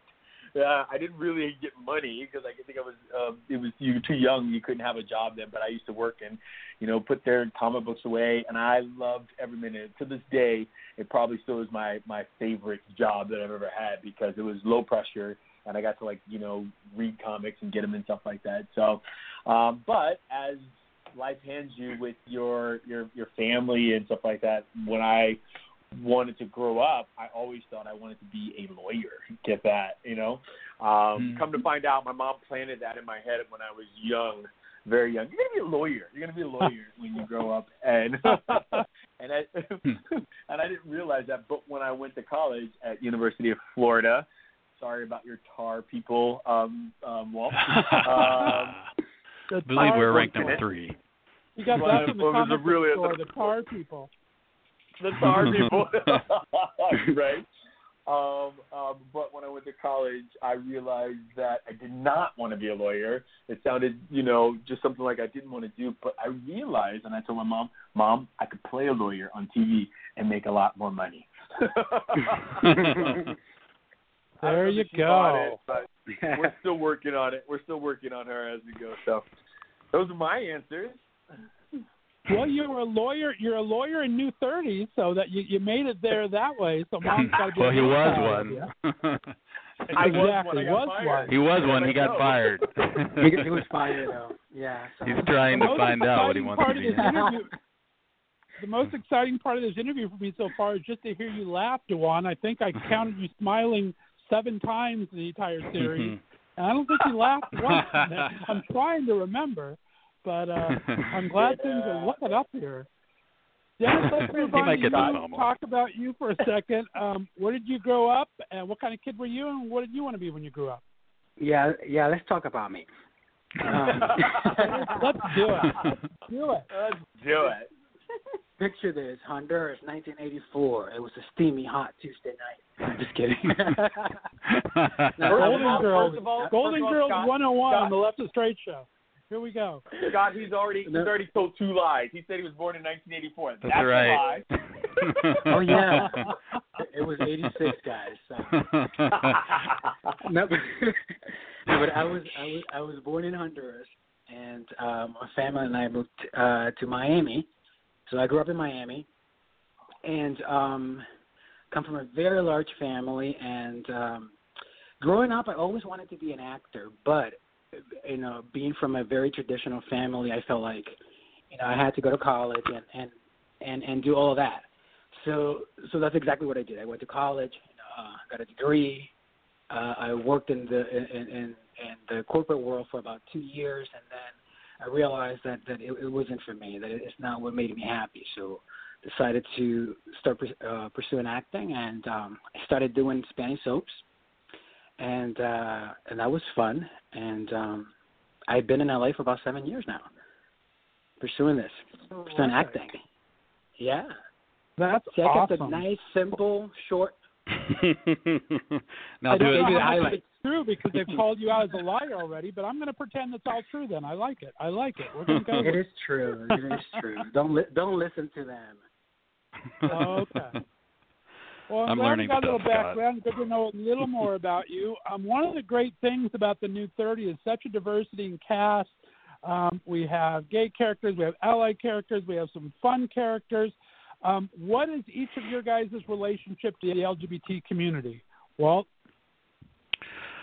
Oh, gosh. Meaning exactly. Can you clarify that question a little bit? Yeah. Do you identify as part of the community, as part of an ally? What drew you to work on a project? How I identify. Well, I will answer the question. I'm gay, so I'm definitely a part of the community, and I guess I didn't. Interesting enough, growing up, I didn't really fit in anywhere, and I didn't know I was gay, so I didn't really find out until college. So it was kind of a late thing for me, and but I feel like I still don't really fit in anywhere. I mean, I don't, and I kind of wanted to do a show that represented people that I knew in the gay community, friends of mine that have been through things that really I didn't see their stories told on screen, and I didn't see these characters that I know. They tend when I found gay material and stuff, I just kind of found it was generally the same kind of stuff over and over, and I just felt like I want to show my friends and people that I know that I don't see a lot. So I tried to create characters that were just really just people. Number one, they just happen to be gay, and but I just wanted to kind of show that there are a huge variety of gay folk, and we don't all fit in boxes, and so I guess that's my answer. I love that. Well done, and Dwan? Thank you. Sorry, I was on mute there. I was making sure that Walt got that long answer out. Thank you. I was just being quiet there for that. Okay. Just keep putting it back on mute. As me as a wonderful actor, I think I identify with this with the community as any way they want me to identify. Ally, one day I can be whatever you need me to be for this role, for this part, for this series, for future stuff. So, I think I fit in that way wherever you want me to fit in there. How about that for an answer? That's a good answer too. I love it. I like it. Very good. I like it. Mr. Dennis? No, I'm the same way. Whatever helps me identify or just connect with people. And I feel like at the end of the day, I'm just Dennis, and I connect with that. Mm-hmm. And Scott, I'll let me jump in for a second. Juan, you can press mute. I think when I was casting the show, I have a fantastic casting director. Her name is Imsada Nia, and she got me these awesome people, awesome actors. I told her, I don't care like for me, and I know it's there's a lot of speak around this right now, but for me, it's like, who's the best actor? I don't care if they're gay, straight, whatever. It's like, who's the best actor for the role? Who's gonna bring it out from what I wrote on the page, and make it something even better. And it's just, that's all that I cared about. I don't honestly don't care what someone's sexual orientation is or whatever. So and that's kind of, I think that's like important. What we just I went with like that. I said, I talked to a lot of creatives, a lot of actors on the show, and I've had this debate a bit. But I think it's very true. You're casting for a role, and you're casting for the best actor on the creative side. And I don't really care what anyone's background is. That's the whole goal of our LGBT community, is to just be people. We're not trying to be the LGBT community. We're trying to be the community at large. We're all the same people, straight, gay, trans, whatever it happens to be. Right, you want to be able to play whatever, right? You want. Yeah, labels are not, and I don't think we need to have that. I just like to kind of ask it on the show, just to kind of get an idea, because sure. A lot of people, especially we have people like Duan and Dennis. I get all these guys that have crushes on all my people I have on the show. So I try to let it go up front so they know here. Try to get that out of the way. That's good. Pretty soon we're going to have interest, all the fanboys writing to these guys and going, wait a second. We got the kids at home. Wow. They don't want. You great. tell them. I love that it's a colorblind cast. I mean, you have great diversity through ethnicities. You have great diversity in all of your actors and all of the characters portrayed on the show. And that's one of the things I think resonates on it and makes it so powerful and so believable, because it is this amalgamation of people just getting by in their 40s. And I think it's just so true to the concept. Fantastic. Right. Yeah, I just want to be clear also that just because they're getting along in their 40s doesn't mean I'm 40. And it's like one time and one. It's one time and I remember I'm just as we're no. Scott. Now who's lying? I want to add. Yeah, that's right. Now who's lying, right? Acting, boys. It's all good. It's acting. No, they're all. They're actors, Scott. Right? They're actors. So let's remember that. We are, but I will say this. I had an audition that came up for gosh, I don't know how much I can say about this, but like for a in the superhero world that was for a drag queen, and as for, out of respect for people who do who are drag queens, and they are those performance artists, like I said no to, not because they should cast the best person, but I also think there's a little bit of like, there are people out there that do this really well. You know what I mean? Why don't we go out and tap into that pool a little bit first before we tap into the pool that are non-people that are putting it on? So I do understand your question, but, I think it can run the gamut of, each one of these might be a different case-by-case scenario is what I'm. I agree with that too. No, I agree with that. That's a great point. I love that, and it's like I said, the community is all different. Everybody's a little different, and that's what makes it great. So that's what I love about it. Now, talk about the creation of this. You and John, how do I pronounce his name? Sobrak? Sobrak. He's my co-creator, co-writer. So you guys co-create, co-write, co-direct, do the whole fun things. Talk about the ideas and how this came together, and how long of a project was this to get off the ground? Sure. Well, actually, I came up with the genesis of the idea because I was just looking. I was writing a couple feature scripts at the time. I just really wasn't feeling like they were really going anywhere, and I really wanted to do something I was passionate about. And I was online, and I was looking at gay web series online. I was just kind of underwhelmed by what was out there, and I was going through a lot of personal stuff at the same time. And so I had this idea, and I went to John because John's a fellow filmmaker who I respect, and he's a very talented writer, and he has a lot of skills that I don't possess as a writer. And so I went to him and pitched him the idea, and then he was interested, so we developed it together. And then we decided to write the pilot, just the pilot, and we just self-funded that, and we made it. because we just wanted to see if it was going to work or not. We just wanted to see if it would come out, if we thought, this could work as a series. It was always intended to be a 6-episode series, but we didn't want to make them all. We just wanted to make the first one, and so we did that, and it just turned out, and we thought, we got something here. So we did a Kickstarter for the rest of the first season 1, which was 5 more episodes. So we did a Kickstarter campaign, raised the money, and then we shot that. And then John kind of dropped back and decided he just kind of wanted to stay on the writing side. So I kind of took the reins, and then my friend David Long, who's also the composer for the series, he kind of stepped up a little bit and helped me kind of piece together the Kickstarter, and we raised the money, and then we ended up directing 4 of the 5 other episodes of the series, and then my producer directed 1, and he was also at the time I was working on the show iZombie for the CW, and he was my producer on the CW on that show, and so he came help me out a great deal with post-production, so I let him direct an episode as well, and then we kind of, that's how season 1 got made, and then nice. It was a long kind of journey to where it is now, which is on YouTube. It's been on there for about a year, and we did the film festival thing. We just got nominated for 3 Indie Series Awards, and which happened in April. And then we actually, on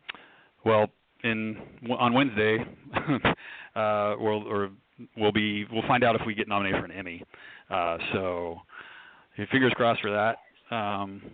But it's been a good. Just make sure you did your submissions right. That was that big controversy last year when there's some stuff. Well, it was interesting. One web series got disqualified during the process of this year, but so some great things have happened, and the feedback we've gotten has been pretty amazing.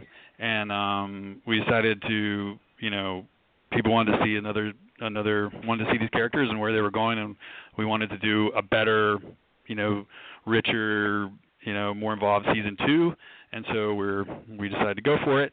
And so here we are with our Kickstarter campaign presently out for season 2. So hopefully we can raise money and we'll shoot another 6 episodes. So there you go. That's the From plan. Your lip. We'll talk about that in just a second. I like that plan a lot. Guys, Juwan and Dennis, talk to me about how this project came to you. What was your ideas going in, and how has it been for a project for you guys? Yes. Okay. The one. No, well, I got the audition through my manager, and when I read it, I wasn't sure about it because I had never done anything with a gay theme, and especially with the background. So I was a little skeptical about even going for the audition, but she convinced me, and so I went, and then I went for a callback, met Walt and John, and that's how it happened for me. Very cool. And Juwan, how did you get the script? How did that come apart with you? I'd have to say it was a little bit similar to Dennis coming through. And, it came across, there was no qualms about doing it at all. The theme was the theme. I just wanted to make sure. I have a thing about just anything I do. I want to make sure, I'm not, there's no nudity, gratuitous nudity, or, just all that stuff taken off your shirt. I just want to make sure that it is something that I can be proud of, that I want to show my kids, that they can see and stuff. And so, long as and listen, I'm down for a sex scene, Walt, as you saw. Yes, you are. I just want to make sure that it's tasteful. You know what I mean? Or if it's not tasteful, it adds to the story somehow. And so I didn't have any real big problem when the audition came through. I was actually kind of excited because, reading what I did read of the script, it's an awesome lead, and it's a great story, telling about friends in their 40s and what happens, because I think a lot of stuff right now, or when we shot this, was geared towards, and I love them, but was geared towards a younger demographic. You know what I mean? Millennials, say it. Millennials. But, again, I just want to be clear to everybody listening to this. I'm not copying to being older, but I did want to make sure that I just did want to make sure that demographic was taken care of. So I was pretty excited to jump in and say, to rep it that way. There you go. I feel the publicist is across the coffee table from Duane all of a sudden. We have to make sure we get our agent. I am not 40 years old, and this is. I love that. I love it. I love it. It was some inspired casting. Go back to the second, and I think as far as sex scenes go, I'm kind of good friends with Chuck Sekula, who you did Raymond the Painter. Oh yeah. That was one of the funniest scenes. I think you guys pulled that off so good. I don't know how you kept a straight face through all that, but that was pretty funny, Duane. I love that scene. I love Chuck. If you've just moved up like 20 notches on my in my mind, because Chuck is one of the best guys I have probably met on this earth. And I asked Walt at some point. I said, "Is there any way that we can bring him back?"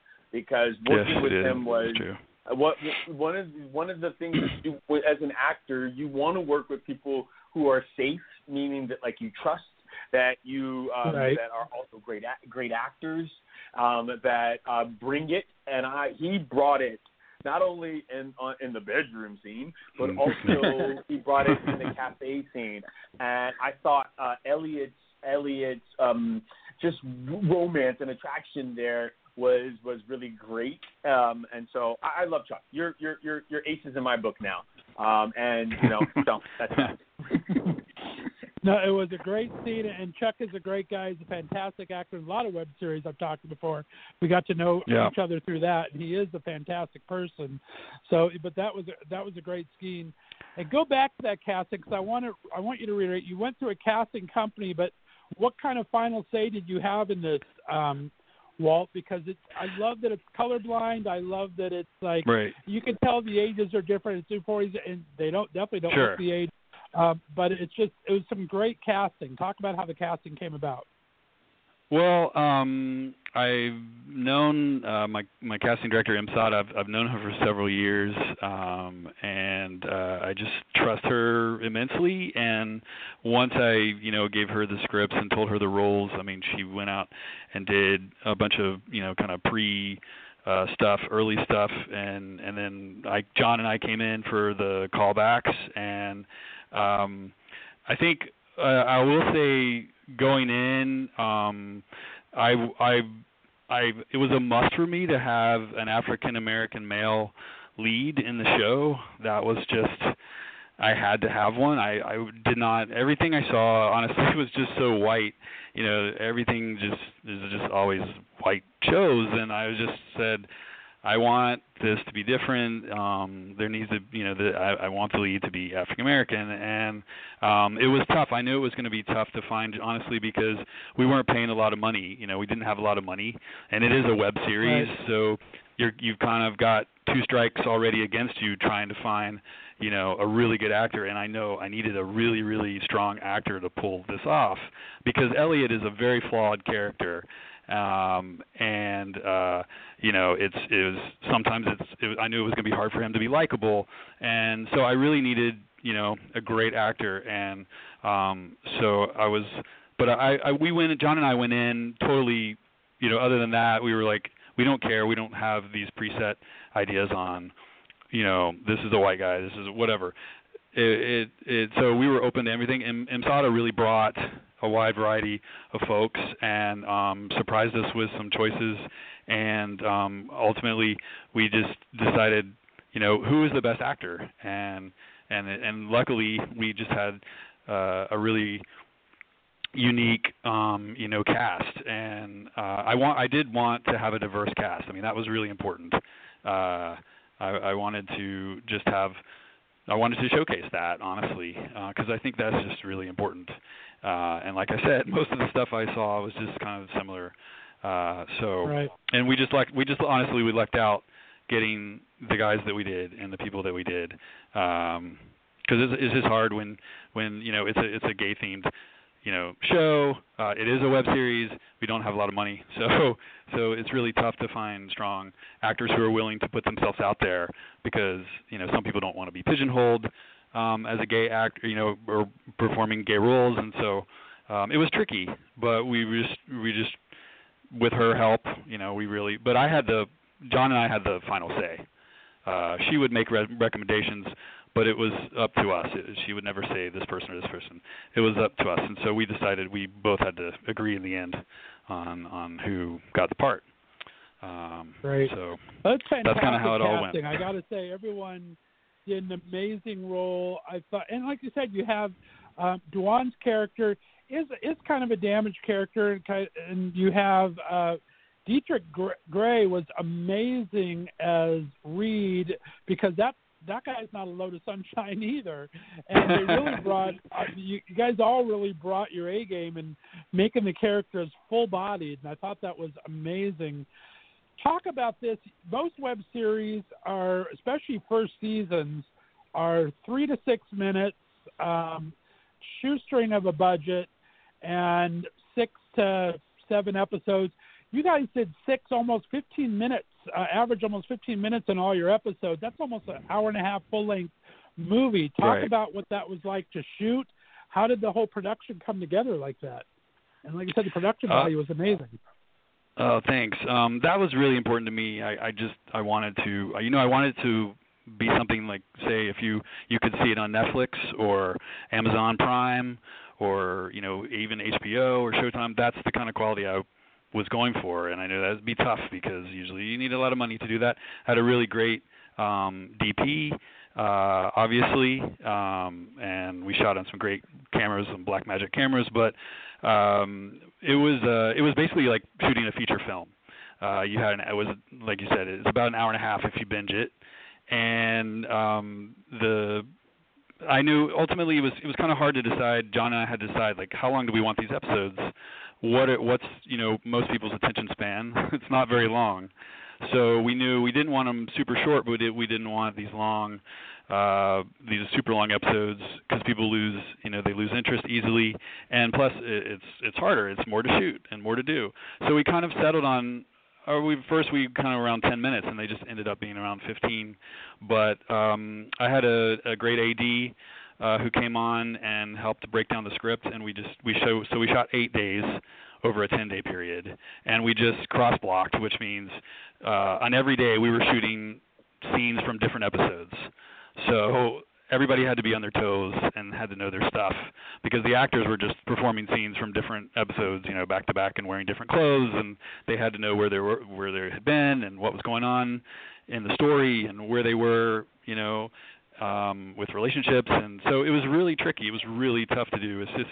It's a really big challenge to pull off, that much material and make it look good, but everybody just really stepped up, and we had fun doing it, but it was a lot of work. It was a lot of work, but everybody just was a pro.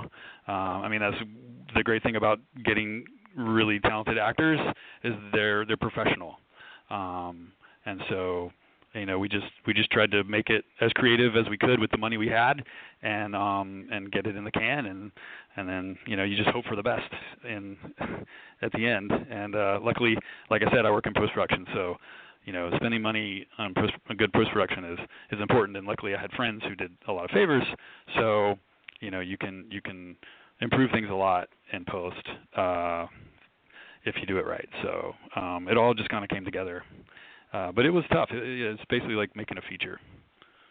Sure. And Duan and Dennis, I want to talk to you guys. You guys have both aspects of it. You're both actors. You both have soap backgrounds, so you're used to learning lots of dialogue and doing things quickly. But you've also been behind the scenes. Duan, you did your My Life with Boys, and Dennis, you worked with Entanglements and Heartbroken. Talk about your guys' perspective, both as actors in front of the camera and doing this, learning how to do this so quickly, and what it was like with your perspective being directors, producers, writers yourselves. Duan? Go for it, Dennis. Oh, Dennis. Go, Dennis. Go for it, Dennis. Go for it. I feel like I hadn't heard from Dennis in a while, so I wanted to let him take the lead on this one. Go, D. Okie dokie. You're right. You're right. We haven't heard from you in a minute. So, but you know, as an actor, I'm always fascinated every time I'm working on something new. It's just an opportunity to tap into the humanity of like, these characters, and so that has always been great for me, and that's one of the things that I love about doing what I do. Like I just love the human aspect of working on characters. And when I had the time, the opportunity to actually work on entanglements, it was so much work. And I had no idea it was going to be that much work. And because now it's not just, responsible for just a character, but just responsible for everything. And so it was so overwhelming, the amount of work, but I also loved it. It's very creative too. And at first, when I first did it, I didn't think it was going to be. I just saw it as a lot of work, but it's really creative too. What happens behind cameras, and it was a great experience for me. I don't think I will do it again anytime soon, because I definitely enjoy more portraying these characters, and I have so much respect for people who direct and produce, because it is a lot of work, and so. Yeah, right. But I loved it, and it was a great experience. Good, that's fantastic. Dwan? It's very interesting, going into the show. I've worked a little bit, if you follow me on any of my things, social media and stuff like that. And so going into this project, I had a big awareness that, I was number one on the call sheet. And so I try to always set the tone of the show. If I feel like if I'm an ass, if I come in and I'm not great, or I'm not off book, or if I'm not pleasant, then that kind of filters out to everyone, And so I tried to make sure that I came on set every day, even no matter what my mood was, bringing my A game, knowing all of my material, not ad-libbing, but being open to if I, had to ad-lib. So it was like a great experience for me in that world, because I think I shot, and I don't fully remember, it's a couple years ago, but I think if we shot for 14 days, which is not what we did, we shot for 14 days, I was on set for 13 of those shooting days, you know what I mean? And so I think I was just not in one day, when one or two. I think there was one day you weren't there. Yeah. Yeah. One day. So, and that was a good day when you weren't there. That was really good. Yes, it was. The shade of it. The shade of it. Yeah, the shade of it. Hey, Walt, you just remember that we're coming up to another shoot here when we get, funded on our Kickstarter, which you guys can go ahead and go to our page right now. And, I'm kidding. Wink, wink. But you just remember this time around, I can flip tables. I can. Yeah, now you know everything. I can have you do more work now in front of the camera. Right. Yeah. But Scott, I think it's very important that I think that every actor kind of brings their A game when you have such a small amount of time to shoot a lot, and then when Walt wanted to get a lot, but also I think Walt. Dennis can say, he came on to the project afterwards, after we'd already been cast, and I was just like, listen, I want to make sure we connect so we can keep moving. So I guess you could say I took a little bit of ownership of, I want to make sure this is great too, because my name is behind this as well. And it meant a lot to and me. That was and great. It still does. And on the flip side of that, I would say that it's been amazing for me to direct and to executive produce my own stuff and other people's work with them on other stuff. I love being on this side of the camera as well. I get to see a lot, and I think it was just a natural progression for me to direct something or shadow one of the directors on my current show as well. So I would honestly, I'm looking forward to the next opportunity where I get to do it again. That is amazing. And you guys have both had some amazing projects. I mean, we haven't talked about them, but Duan, Bosch is amazing. You've done Grey's Anatomy. Two of my favorite series are Suits and Agent Carter. You've got the guests on those. And it's a big difference going from shows like that to doing web series. And you guys, it shows on the screen, you guys are giving A-games all the way around. I think Jane the Virgin is one of the best shows that I love that, Dennis. And Stitcher is another one of my favorite things. And believe it or not, I got into Telemundo soaps. I have a good friend, Katie Barberi, that's a huge soap opera novella girl. Mm-hmm. Do you know Katie at all? No. Well, she's done a lot of great soaps for Telemundo and all those things. So she kind of got me caught on those, and it's pretty funny that we get to go. So you guys have done some amazing projects, and just to see the talent stay consistent. There's no phoning it in. Everyone's great from behind the scenes and front of the scenes. It makes it really appreciative to watch, especially people like me who love entertainment so much. So really, thank you guys for all that. It's really great. Thank you. Let's go ahead and jump in. We just got a couple minutes left here. I want to jump into the Kickstarter campaign so we can get Season 2 funded. Yes. What was the decision to go Kickstarter as opposed to Indiegogo? Because this is all or nothing campaign. The Kickstarter is a little bit different, where if you don't get the whole 9 yards, you don't get any of it. In Indiegogo, you get partial. Talk about what made you do that leap of faith. Sure. Well, I think, the fact that we did Kickstarter to begin with for Season 1, that was a big reason, honestly, because we had proof that we had done the job, that, people donated. We had done what we said we were going to do. And you could go see it. You could, right now, if you go to Kickstarter and you look up New 30 and you'll see your Season 2 campaign, well, you can go to YouTube and watch Season 1 right now. So you can see what it's going to look like. You can see what the show's like, and you can see if you're interested. So there's proof. So it didn't make sense to me to jump to a different crowdfunding site like Indiegogo or anything like that, just because, Kickstarter is where I was successful. And I also, to me, as I've donated to other Kickstarter and other crowdfunding things, and I think it's important that, if I'm donating money, I want to know that the person has some responsibility. So if they make their goal, I know that they're gonna follow through. And I think with the other websites, with the other crowdfunding sites, if someone just gets whatever, they get whatever they get, how do I know that this person's going to follow through? What are they going to do with the money? They didn't get all their money, so how are they going to, follow through with their project? Good point. And so for me, and that's just based on my personal preference, I want people to know that, if I get the goal, I'm going to follow through. I'm going to do what I said I was going to do. And I also like the ability to say, if we get, let's say it's a couple of days or a day before the thing expires, ours expires April 9th, if we're close, it's a good marketing tool just to say, hey guys, we are so close to our goal, and this is serious, because if we don't make it, if we're $5 short, we don't get anything, and we don't get to make a Season 2. So it's a good way to inspire people to be invested in your project, because they want, people want to see you succeed.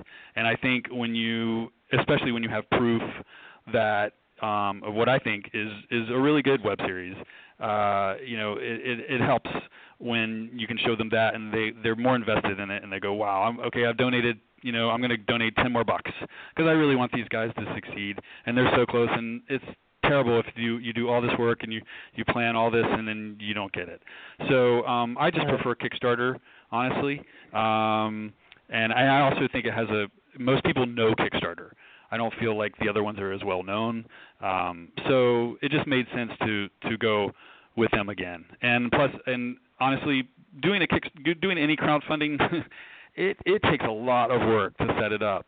If you want, if you go to our page, we shot a video, we tried to make it as professional as we could, and that's just a lot of work. And I since we had been through it, I knew what it took, so I didn't have to learn a different website the way they did their crowdfunding. So it just all made sense to stay with Kickstarter, and it also spurs me knowing that, hey, if we don't make it, we get nothing. it puts the fire under my butt to push and do everything I can so we can make the goal. So nice. And Duan and Dennis, if you guys got to see it, it says there that we have 6 scripts ready to go pretty much. Have you guys got to sneak into what your characters might be happening to you guys in season 2? I mean, I don't want to talk about this question. I'm a little bit upset about it, to be honest. So this is a sore spot for us. All I keep getting are this: make sure you work out, make sure you, the first episode might have a swimsuit. I don't know. So I don't want you to think that I'm not happy about it, but I'm not pleasant about it. I love it.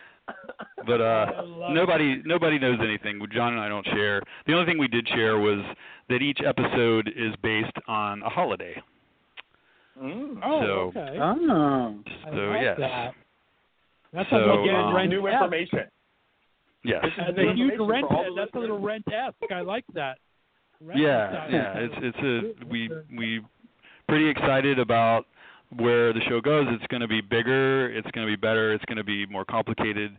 We wanted to challenge ourselves, and we wanted to challenge the actors, and we're going to expand the cast. And I really, really hope we can do it. I hope people will go and check it out and check out season 1 on YouTube. And if you like what you see, please donate. And there are some great rewards. We have some really cool perks that you can get with donations. We tried to come up with really unique a lot of artistic rewards. So I hope people will go check it out.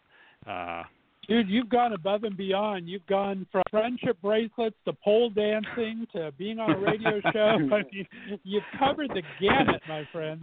We have a little bit of everything. We tried to be creative. It's not just a mug or a hat or anything like that. We tried to really try to be creative and make it interesting for folks. So you not only feel good about helping, voices come out and be put out there and helping someone's dream, but you get something cool as well. Nice. All right, guys, we got to wrap this up. I've kept you for an hour. I appreciate your time. Dennis, do me a favor and let all my listeners know where they can follow you on your social media, and do you have a website or anything? I'm on Facebook as Dennis Mencia and on Instagram as It Is I Dennis. Very cool. And Duan? It's the same. I kind of just have taken my name on all social media platforms. So if you're looking for me on Twitter, it's at Duan Johnson, Instagram at Duan Johnson, Facebook at Duan Johnson, website at Duan Johnson, because I am the Duan Johnson. There you go. Put the in front of it now. And let everyone know where they can find the website for the series, Walt, and that has all the links to the Kickstarters and everything else, and Facebook and all that. Everybody can just go to thenew30series.com, and that's 3030. So it's thenew30series.com. It has that's our main website, and it has links to the Kickstarter, or you can go to Kickstarter and just look up the New 30. We're also on Twitter and Facebook and Instagram, and it's at the New 30 Series. So follow us on there for updates and information, and you can send us questions. You can, do whatever, but everything's the New 30 Series. So. Terrific. Well, gentlemen, thanks for taking an hour out of your day. I know you guys are all busy on your other projects, but we need to get this made. You guys have done Larry work on the New 30. Thanks so much. I got to give a big thanks to Duan Johnson, Dennis Mencia, and, of course, Walt Boss. You guys have been fantastic. Thanks for being on the Left of Str8 show tonight, guys. Thank you so much, Scott. Thank you so much, man. All right. It's been a pleasure. Stay on the line for me. We're going to play out with a little bit of Steve Grand, Not the End of Me. We're going to make this not the end of the New 30. You guys donate to this Kickstarter. We'll be talking about it on social media the next couple weeks. There's 2 weeks left for you to be a part of this. You're listening to Left of Str8 Show. We'll be back in just a couple of minutes.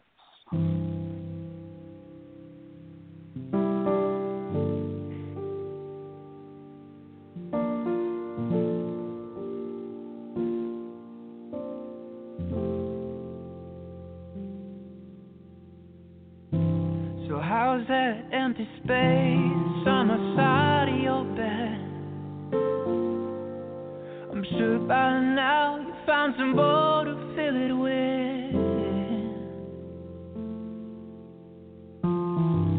It seems right now this is all I've ever known.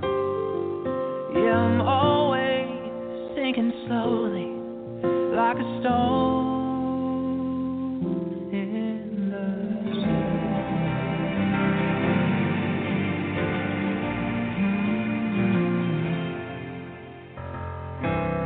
I know loneliness like an old friend. You come around, we share a cigarette.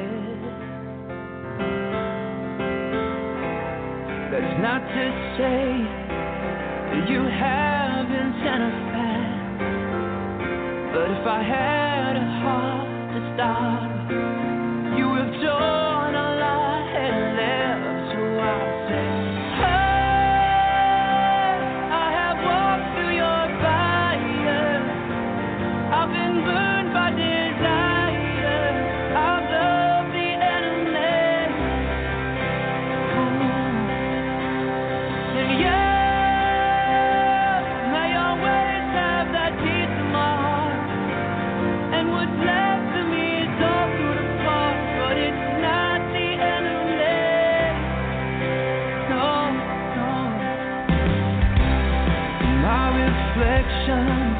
I find my father's face. It makes me shudder. Will always be this way. No, maybe someday I'll face what I'm afraid. Learn to love what I'm made. Maybe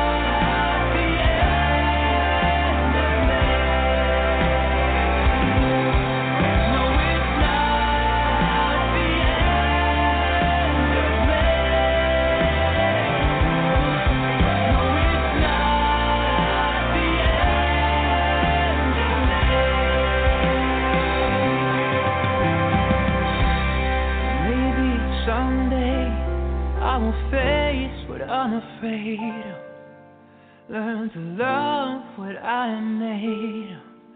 Maybe someday.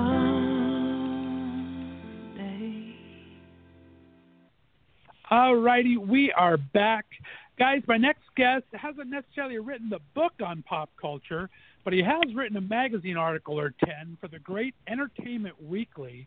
He can be heard on their Sirius XM channel 105, where he hosts Up All Afternoon, every afternoon, Monday through Friday, and also my personal favorite, The Superhero Insider. He also The Nerdist, so many great places. He's a fantastic ally to the community, and I really appreciate getting the chance to nerd out with him a little bit over something he does just about every day of the week. Please welcome to the show for the first time, Mr. Kyle Anderson. Kyle, how you doing today, man? Scott, I'm most excellent after that introduction. Thank you very much. Well, thank you for coming on. I am a huge fan, and I appreciate you taking the time out for yet another opportunity to talk pop culture, because I'm sure you never get enough of that. What can I do? Never get tired of it, man. Never get tired of it. There you go. Love it. I'm the same. Let's start with a little bit of background first. Talk about, since it's your first time on the show, where did you grow up? What kind of kid were you, and what kind of brought you to this drive of superheroes and pop culture? Oh boy, it's always good to have an origin story on a superhero conversation. I am originally from I am originally from. I grew up in suburban Connecticut. Super straight-laced, super Caucasian. And what kind of kid was? I mean, I was a pretty. I think like a lot of people who end up, doing what I do for a living, I was a pretty obsessive kid. Music was my first love. That was a thing that my entry point into a lot of sort of the obsessive brand of pop culture was reading Spin and Rolling Stone, two magazines that I later worked for. And so that, like, music was my first obsession, and that led me into, this whole world of, film and comic books and television, and then it wasn't until I moved to New York to go to college. I went to NYU, and I lived in New York for 15 years, and that's really where everything kind of galvanized for me as a professional liker of pop culture. Very cool. I do see you do quite a bit of music, so music is definitely still very high in your life. What was that actually your first paid gig for writing or reporting, or what was your first paid gig? And give a little quick, brief history of your career. Oh, sure. I was first paid to write words about pop culture for a dearly departed magazine called. My first magazine gig was for FHM, For Him magazine, which at least in the United States no longer exists.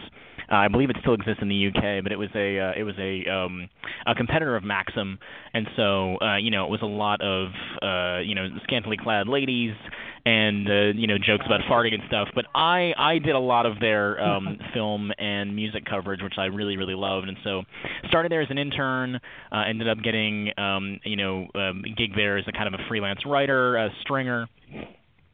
And then from there went to got a job at Spin magazine, was an assistant editor there for a while, went from Spin to Rolling Stone, spent a year at Rolling Stone, was the worst year of my life, and then worked for and then worked for MTV, and then finally landed at Entertainment Weekly, and then it was the Entertainment Weekly job that led directly into working for their Sirius XM channel. That launched a couple years into my tenure there, and initially the pitch was, if you think you want to talk on the radio about the things that you love, then you can start to actually do that.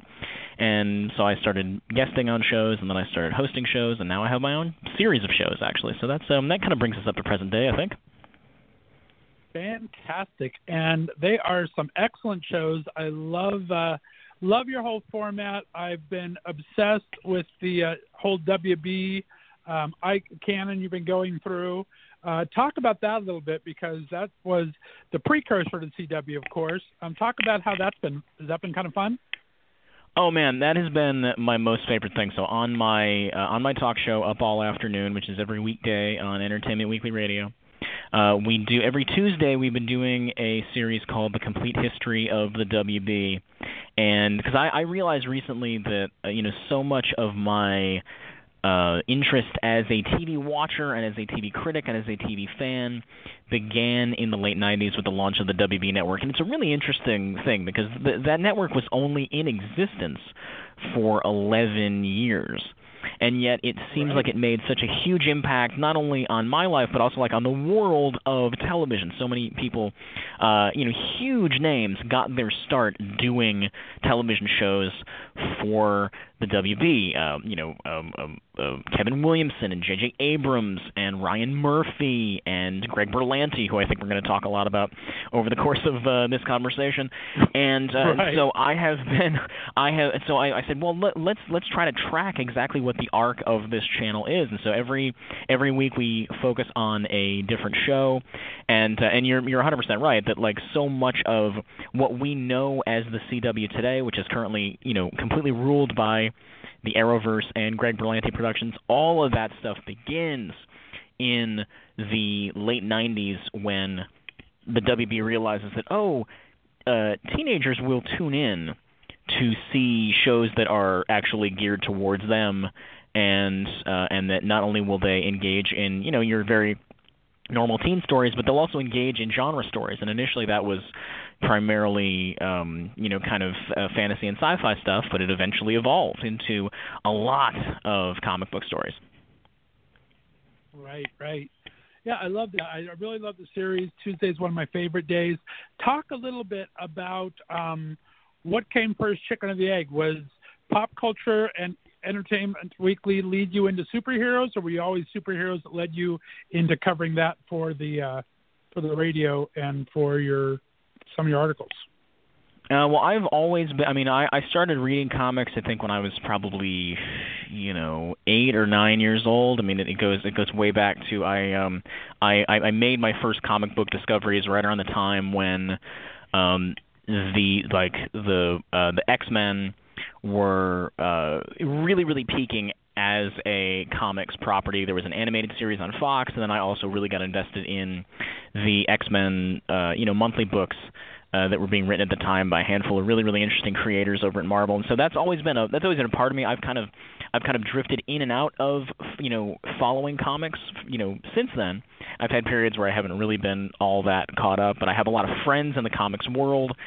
And I realized, we were talking about this, the Superhero Insider, which is the show that we do every Friday to talk about comics and TV and film, is a show that we launched, like 2 years ago now, and it was basically we had this conversation at San Diego Comic-Con, which we cover every year for Entertainment Weekly, and we said, there's so many of these shows now, and there's so much engagement in it, and there's obviously like the Marvel Cinematic Universe is the biggest thing in film, and there are all these sort of narratives, and all of a sudden, very normal, otherwise unassuming non-comic book people are having conversations about like Ant-Man and Aquaman and like minor characters in the Flash universe. Like it all of a sudden all this stuff felt like it became normalized. We said, all right, well let's try to break it down for people and bridge that gap between the stuff that we grew up reading and obsessing over and what is now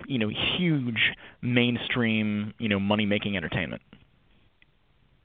Exactly, and the fans just live for Easter eggs. I mean, they pour through these CW episodes, and they catch every single reference that I have forgot about because it's been so long since I've read my comic books. But it's just amazing the fandom that this whole genre has created over in the Arrowverse. Talk about what you've noticed in it. What do you think have been really strengths of it for the CW and for superheroes in general? Well, one of the things that I always come back to with all of those Arrowverse shows, Arrow, Supergirl, The Flash, Legends of Tomorrow, and then, of course, and then Black Lightning exists, somewhat outside of that continuity, but is obviously still a comic book show that airs on the CW and is produced by Greg Berlanti Productions. Right. One thing that I really think that holds those things together is that they are so very clearly made by people who love these characters and understand these characters. And so, like, it would be one thing if it were just a like a cavalcade of references, and that would satisfy most of your hardcore audience if you just like every once in a while gave a nod to something that was off the beaten path, that was sort of slightly more esoteric. But I think the thing that really brings people in and that keeps them stuck, Arrow is in its 7th season right now, which is completely bananas. Right. And I think that the thing that has kept people coming back to that show and kept people invested in it, and again, like that's a show that like has seen growth in its 5th, 6th, and 7th season. And I think the people keep coming in because those shows are clearly made by people who understand these characters, who love these characters, who understand what these characters represent and what these characters mean to the people watching. That to me is the great through line in what you see in all these shows, and obviously they're all they're all based in DC Comics characters that are semi-famous. And they tell very similar types of stories because there's only there's only a certain number of stories you can tell, both in the comic book world and in the hour-long TV format. But they are very, very different shows, and yet they all have this sort of baseline of quality and understanding that I think is the thing that even if the audience doesn't understand it consciously, that's the thing that is really holding it together and hooking people in. Right, and they all have such different styles, which is really kind of fun to follow. Do you have, of all the shows, do you have a favorite character that really didn't start out as a favorite, and maybe the opposite, a character you thought would have been the most promised that kind of bummed you out where they're at today? Oh, boy. I mean, there are so many characters in the Arrowverse particularly that have that I've really been sold on. I was just having this conversation the other day with one of my Superhero Insider co-hosts, Chancellor Agard, from Entertainment Weekly, and I was saying how when Wild Dog on Arrow was first introduced, I think back in season 5, when the first the idea of Team Arrow 2.0 was kind of coming together. I remember thinking this is such a cartoon of a character, it's just he's just this generic gangbanger, they clearly what are they doing? It feels so goofy and mildly offensive. It did not work on any kind of level.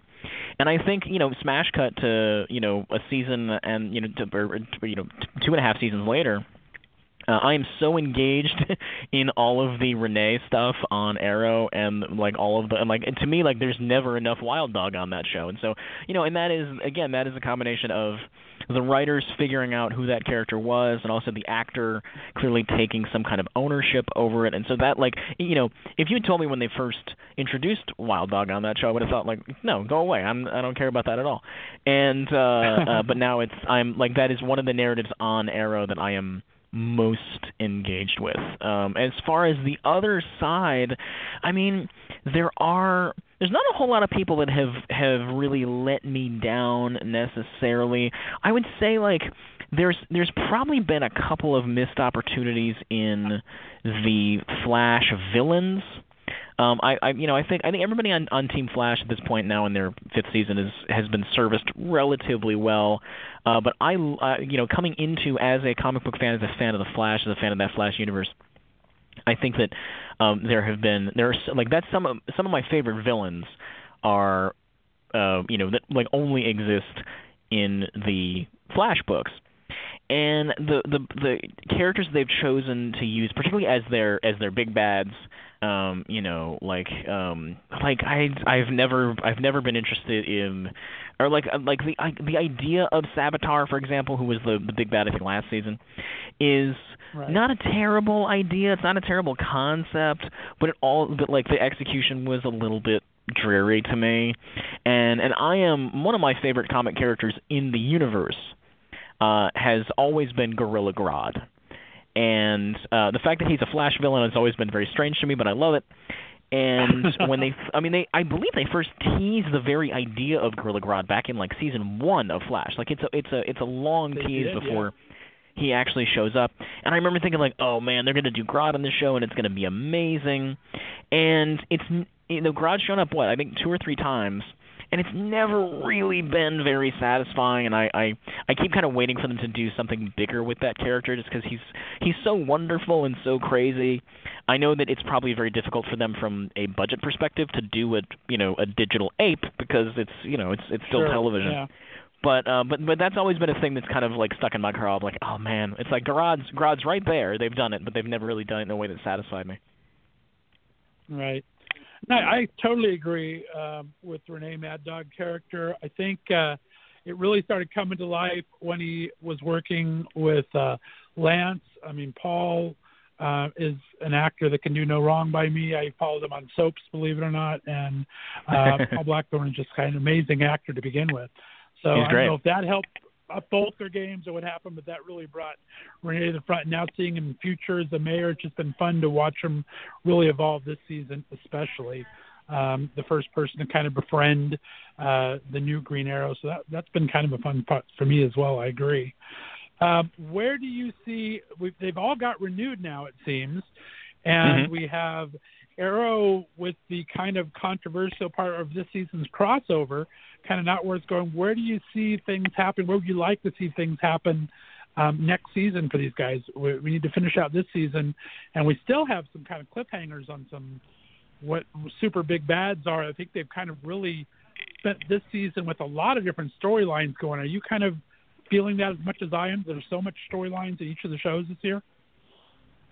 Yeah, they definitely have, since everything is so deep into their runs, it's very much, I do feel like that they feel a certain freedom to mess around with a lot of the formats. I mean, the fact that Arrow had a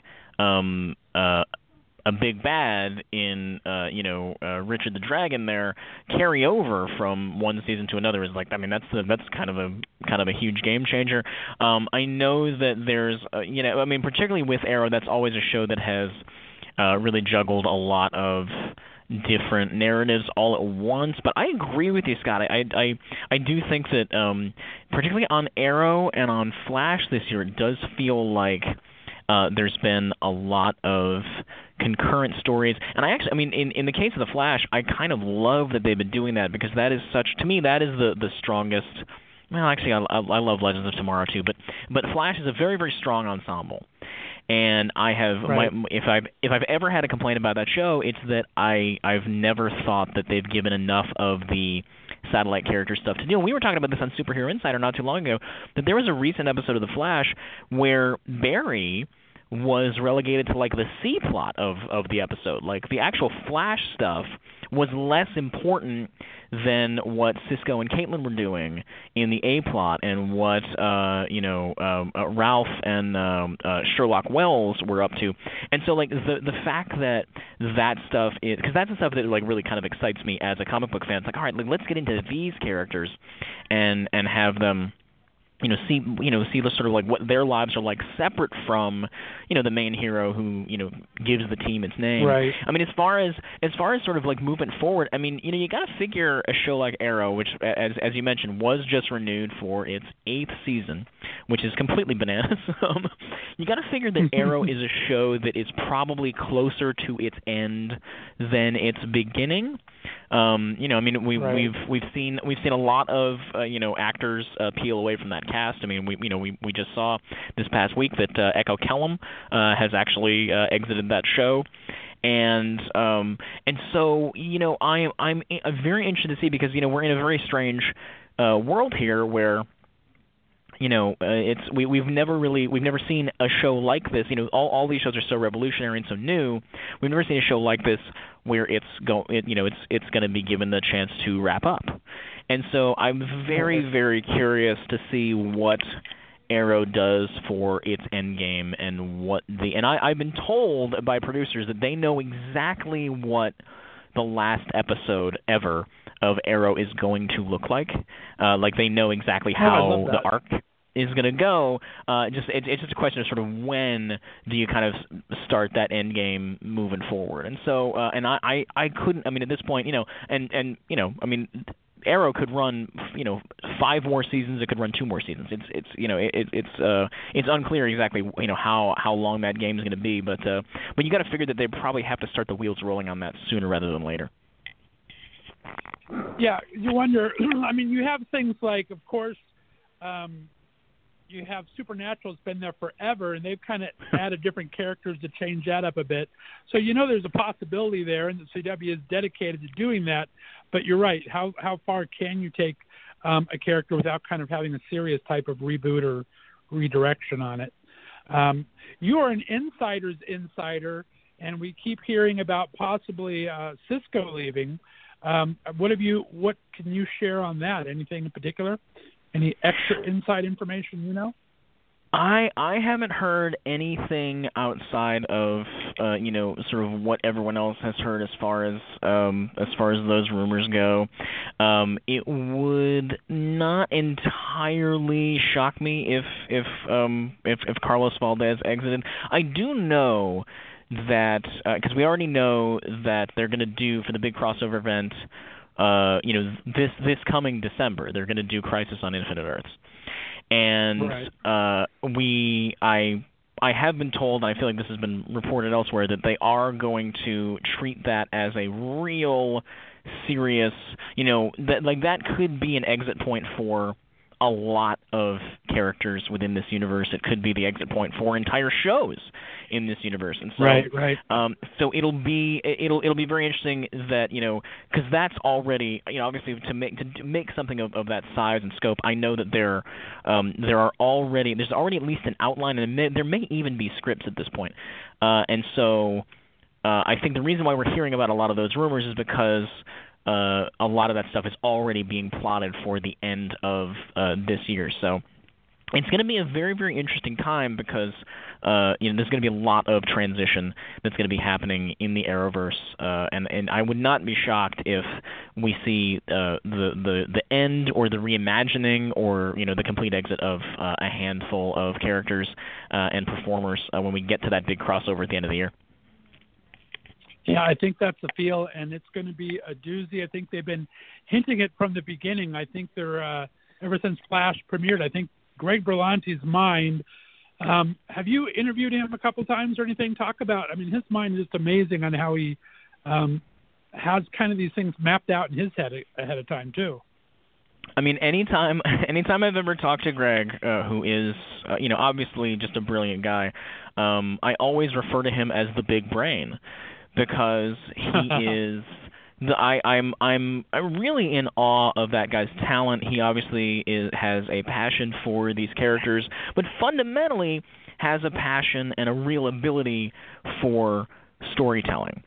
And he is, obviously the guy has he has something like 47 shows on the air right now, and so he obviously he knows how to make TV. And he's so good at that, and that really that is the thing. I mean, if given any kind of subject matter, he would be able to tell the story. And the thing that a lot of people I think don't know about Greg Berlanti is that even though he has all of these shows, and you would think that and there have been guys who run production companies who will get a show started and then very much like almost forget that it exists. They'll be kind of an absent father. But Greg is really, really hands-on with every single show that bears his name, which I've always been like really amazed by. I mean, he's one of the busiest people in the universe, quite frankly.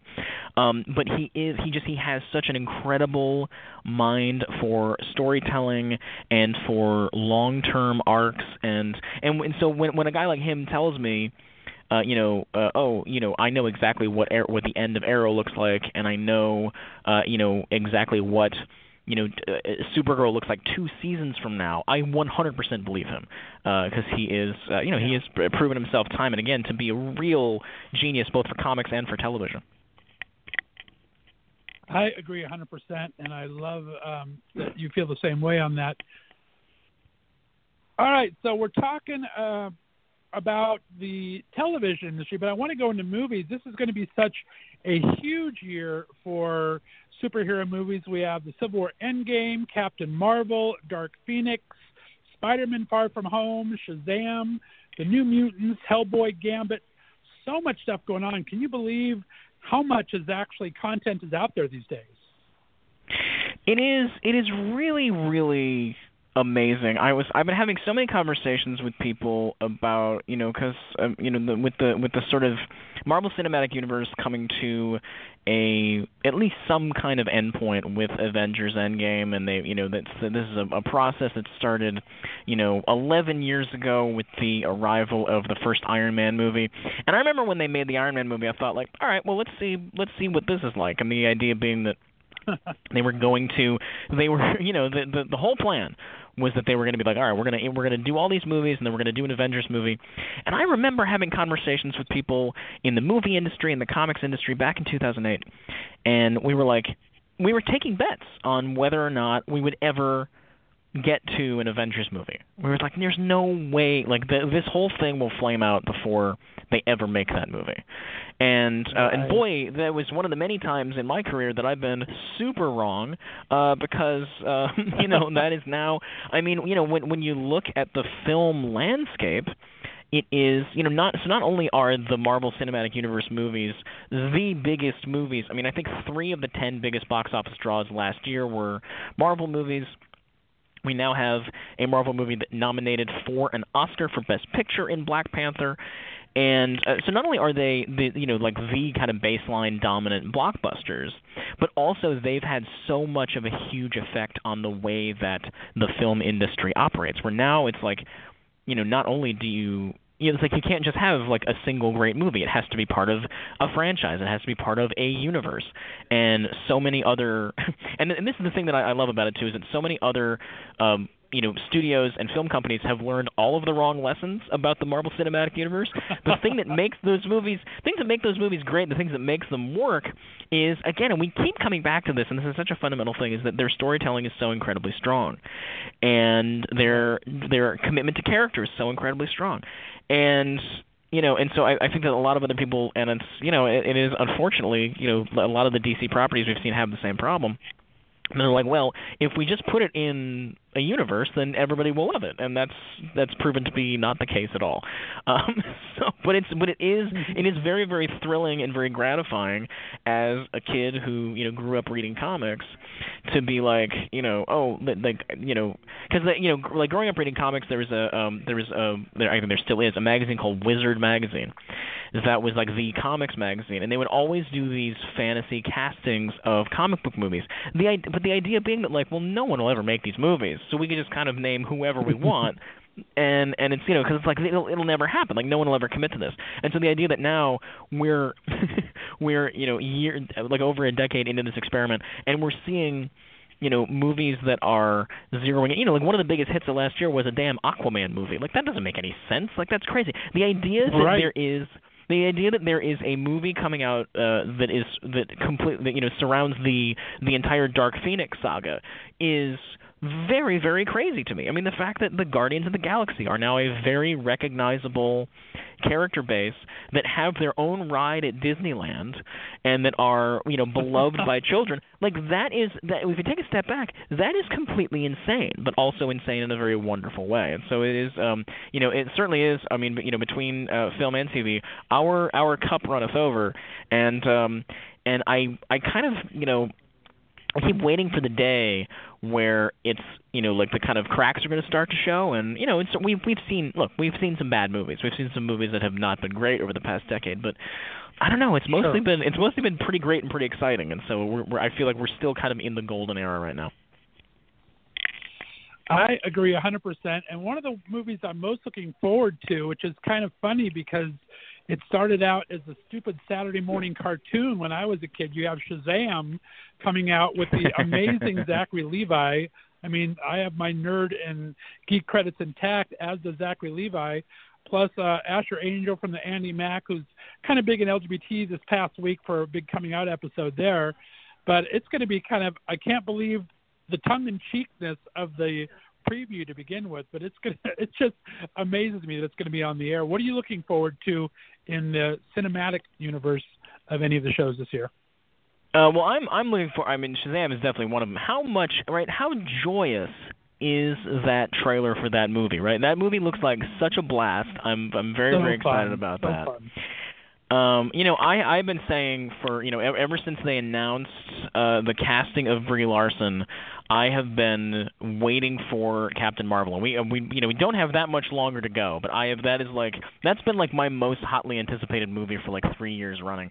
I'm such a giant fan of that character. I love that it's going to be a 90s period piece. I think that casting is perfect. The cast around her is going to be amazing. It looks cool. It's got a kitty cat in it. Like it really ticks all of my big boxes, which is always always kind of a big deal. And I'm also, Avengers Endgame is gonna be gigantic. I mean, it's gonna be like literally gigantic. They're talking about being it's 3 or more hours long, like it's Return of the King or something. And that Marvel, particularly with the Avengers movies, has managed to continuously escalate things, and I loved Infinity War. I thought it was an incredibly well-made movie and an incredibly difficult to pull off thing.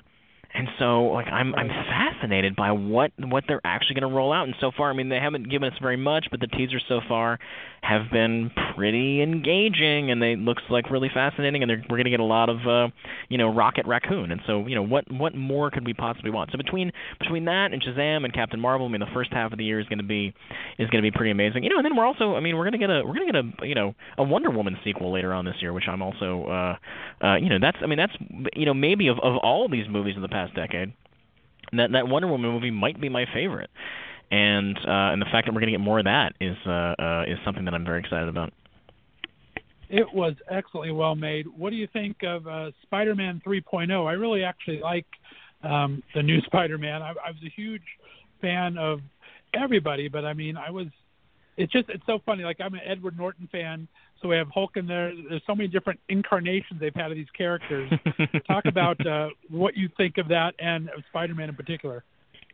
I think that, I don't think that there's ever been an actor, because I love the Hulk. He may be he's one of my favorite fictional characters, because you probably can't tell from this conversation, but I'm full of rage at all times. And so I actually thought that Eric Bana did a nice job in the Ang Lee Hulk. I think that Edward Norton did a very, very good job as the Hulk, although I do think that the current Hulk that we have, played by Mark Ruffalo, is a pretty amazing version of the Hulk. As far as Spider-Man goes, I thought that Andrew Garfield was such a whiff on that character. I never thought that he necessarily understood who this guy was, or who he was supposed to be, or who he wanted Spider-Man to be. I think the big problem with those Amazing Spider-Man movies is that they're fundamentally not very good.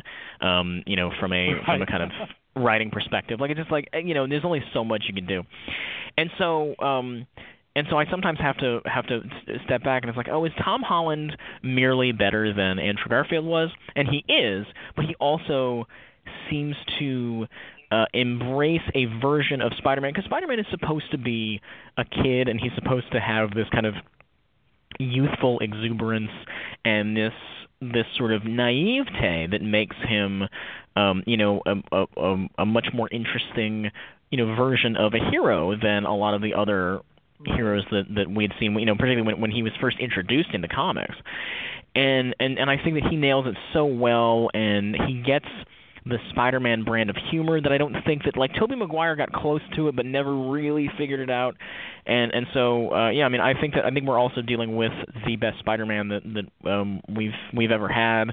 And I think I'm in the minority of people who is not that wild about. I didn't love Homecoming as much as a lot of other people, and I don't think the trailer to Far From Home looks all that great to me, but I am willing to be proven wrong, and I'm certainly going to watch, because I think Tom Holland is a pretty fantastic performer, and I think he really gets Spider-Man.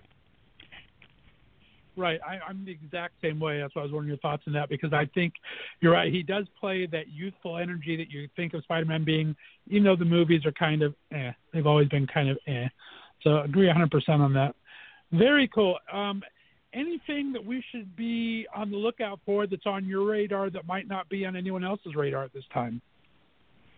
Oh man, well the both Warner Brothers and the Disney Corporation are pretty good at letting everybody know what's happening at all times. I mean, there has been to me, I think that maybe the most interesting narrative that I'm tracking right now in the world of comic book film is what's happening with James Gunn. We know that he made 2 Guardians of the Galaxy movies for Marvel. They're both fantastic. People unearthed some bad actors unearthed some very unfortunate old tweets. He was fired by Disney. Now seems to have found a home at Warner Brothers, and he has written a script for a new Suicide Squad movie. He is likely going to direct that movie. And when we've talked about this on Superhero Insider recently, that Suicide Squad is an idea that I have always really, really liked in the comics, and I think that it has very rarely been executed the right way. It certainly was not executed the right way in the Suicide Squad movie from a couple years ago, because that is one of the most unwatchable films ever made. And so now we've got a guy who has a proven track record of stuff that I like, who understands, these sort of, motley crew type of character pieces that he's done with Guardians, and an idea that I've always loved that I don't think ever has been done right. And so, I think that they've slotted the Suicide Squad movie for 2021, so it's we have kind of a ways to go, but I'll be very, very interested to see how that gets developed, how that gets cast, and then in the meantime, Guardians of the Galaxy remains a huge money-making franchise for Marvel and Disney, and it's unclear whether or not they're going to be able to revisit it, because that cast has been very loyal to James Gunn, and it's unclear whether or not they're going to be willing to do another movie under the auspices of someone else. So that to me is a very kind of intriguing thing. I'm also very curious to know, because it does seem like I was very excited about the idea of a Flash movie. After we saw the Flash show up in Justice League, and right.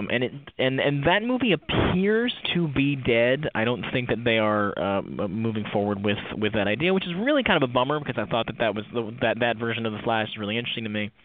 And the way that DC seems, we just heard recently that they're going to spin off Aquaman, that is going to be based on the sort of monsters from the deep that we saw in that one sequence in that movie, which I don't really understand how that's a movie, but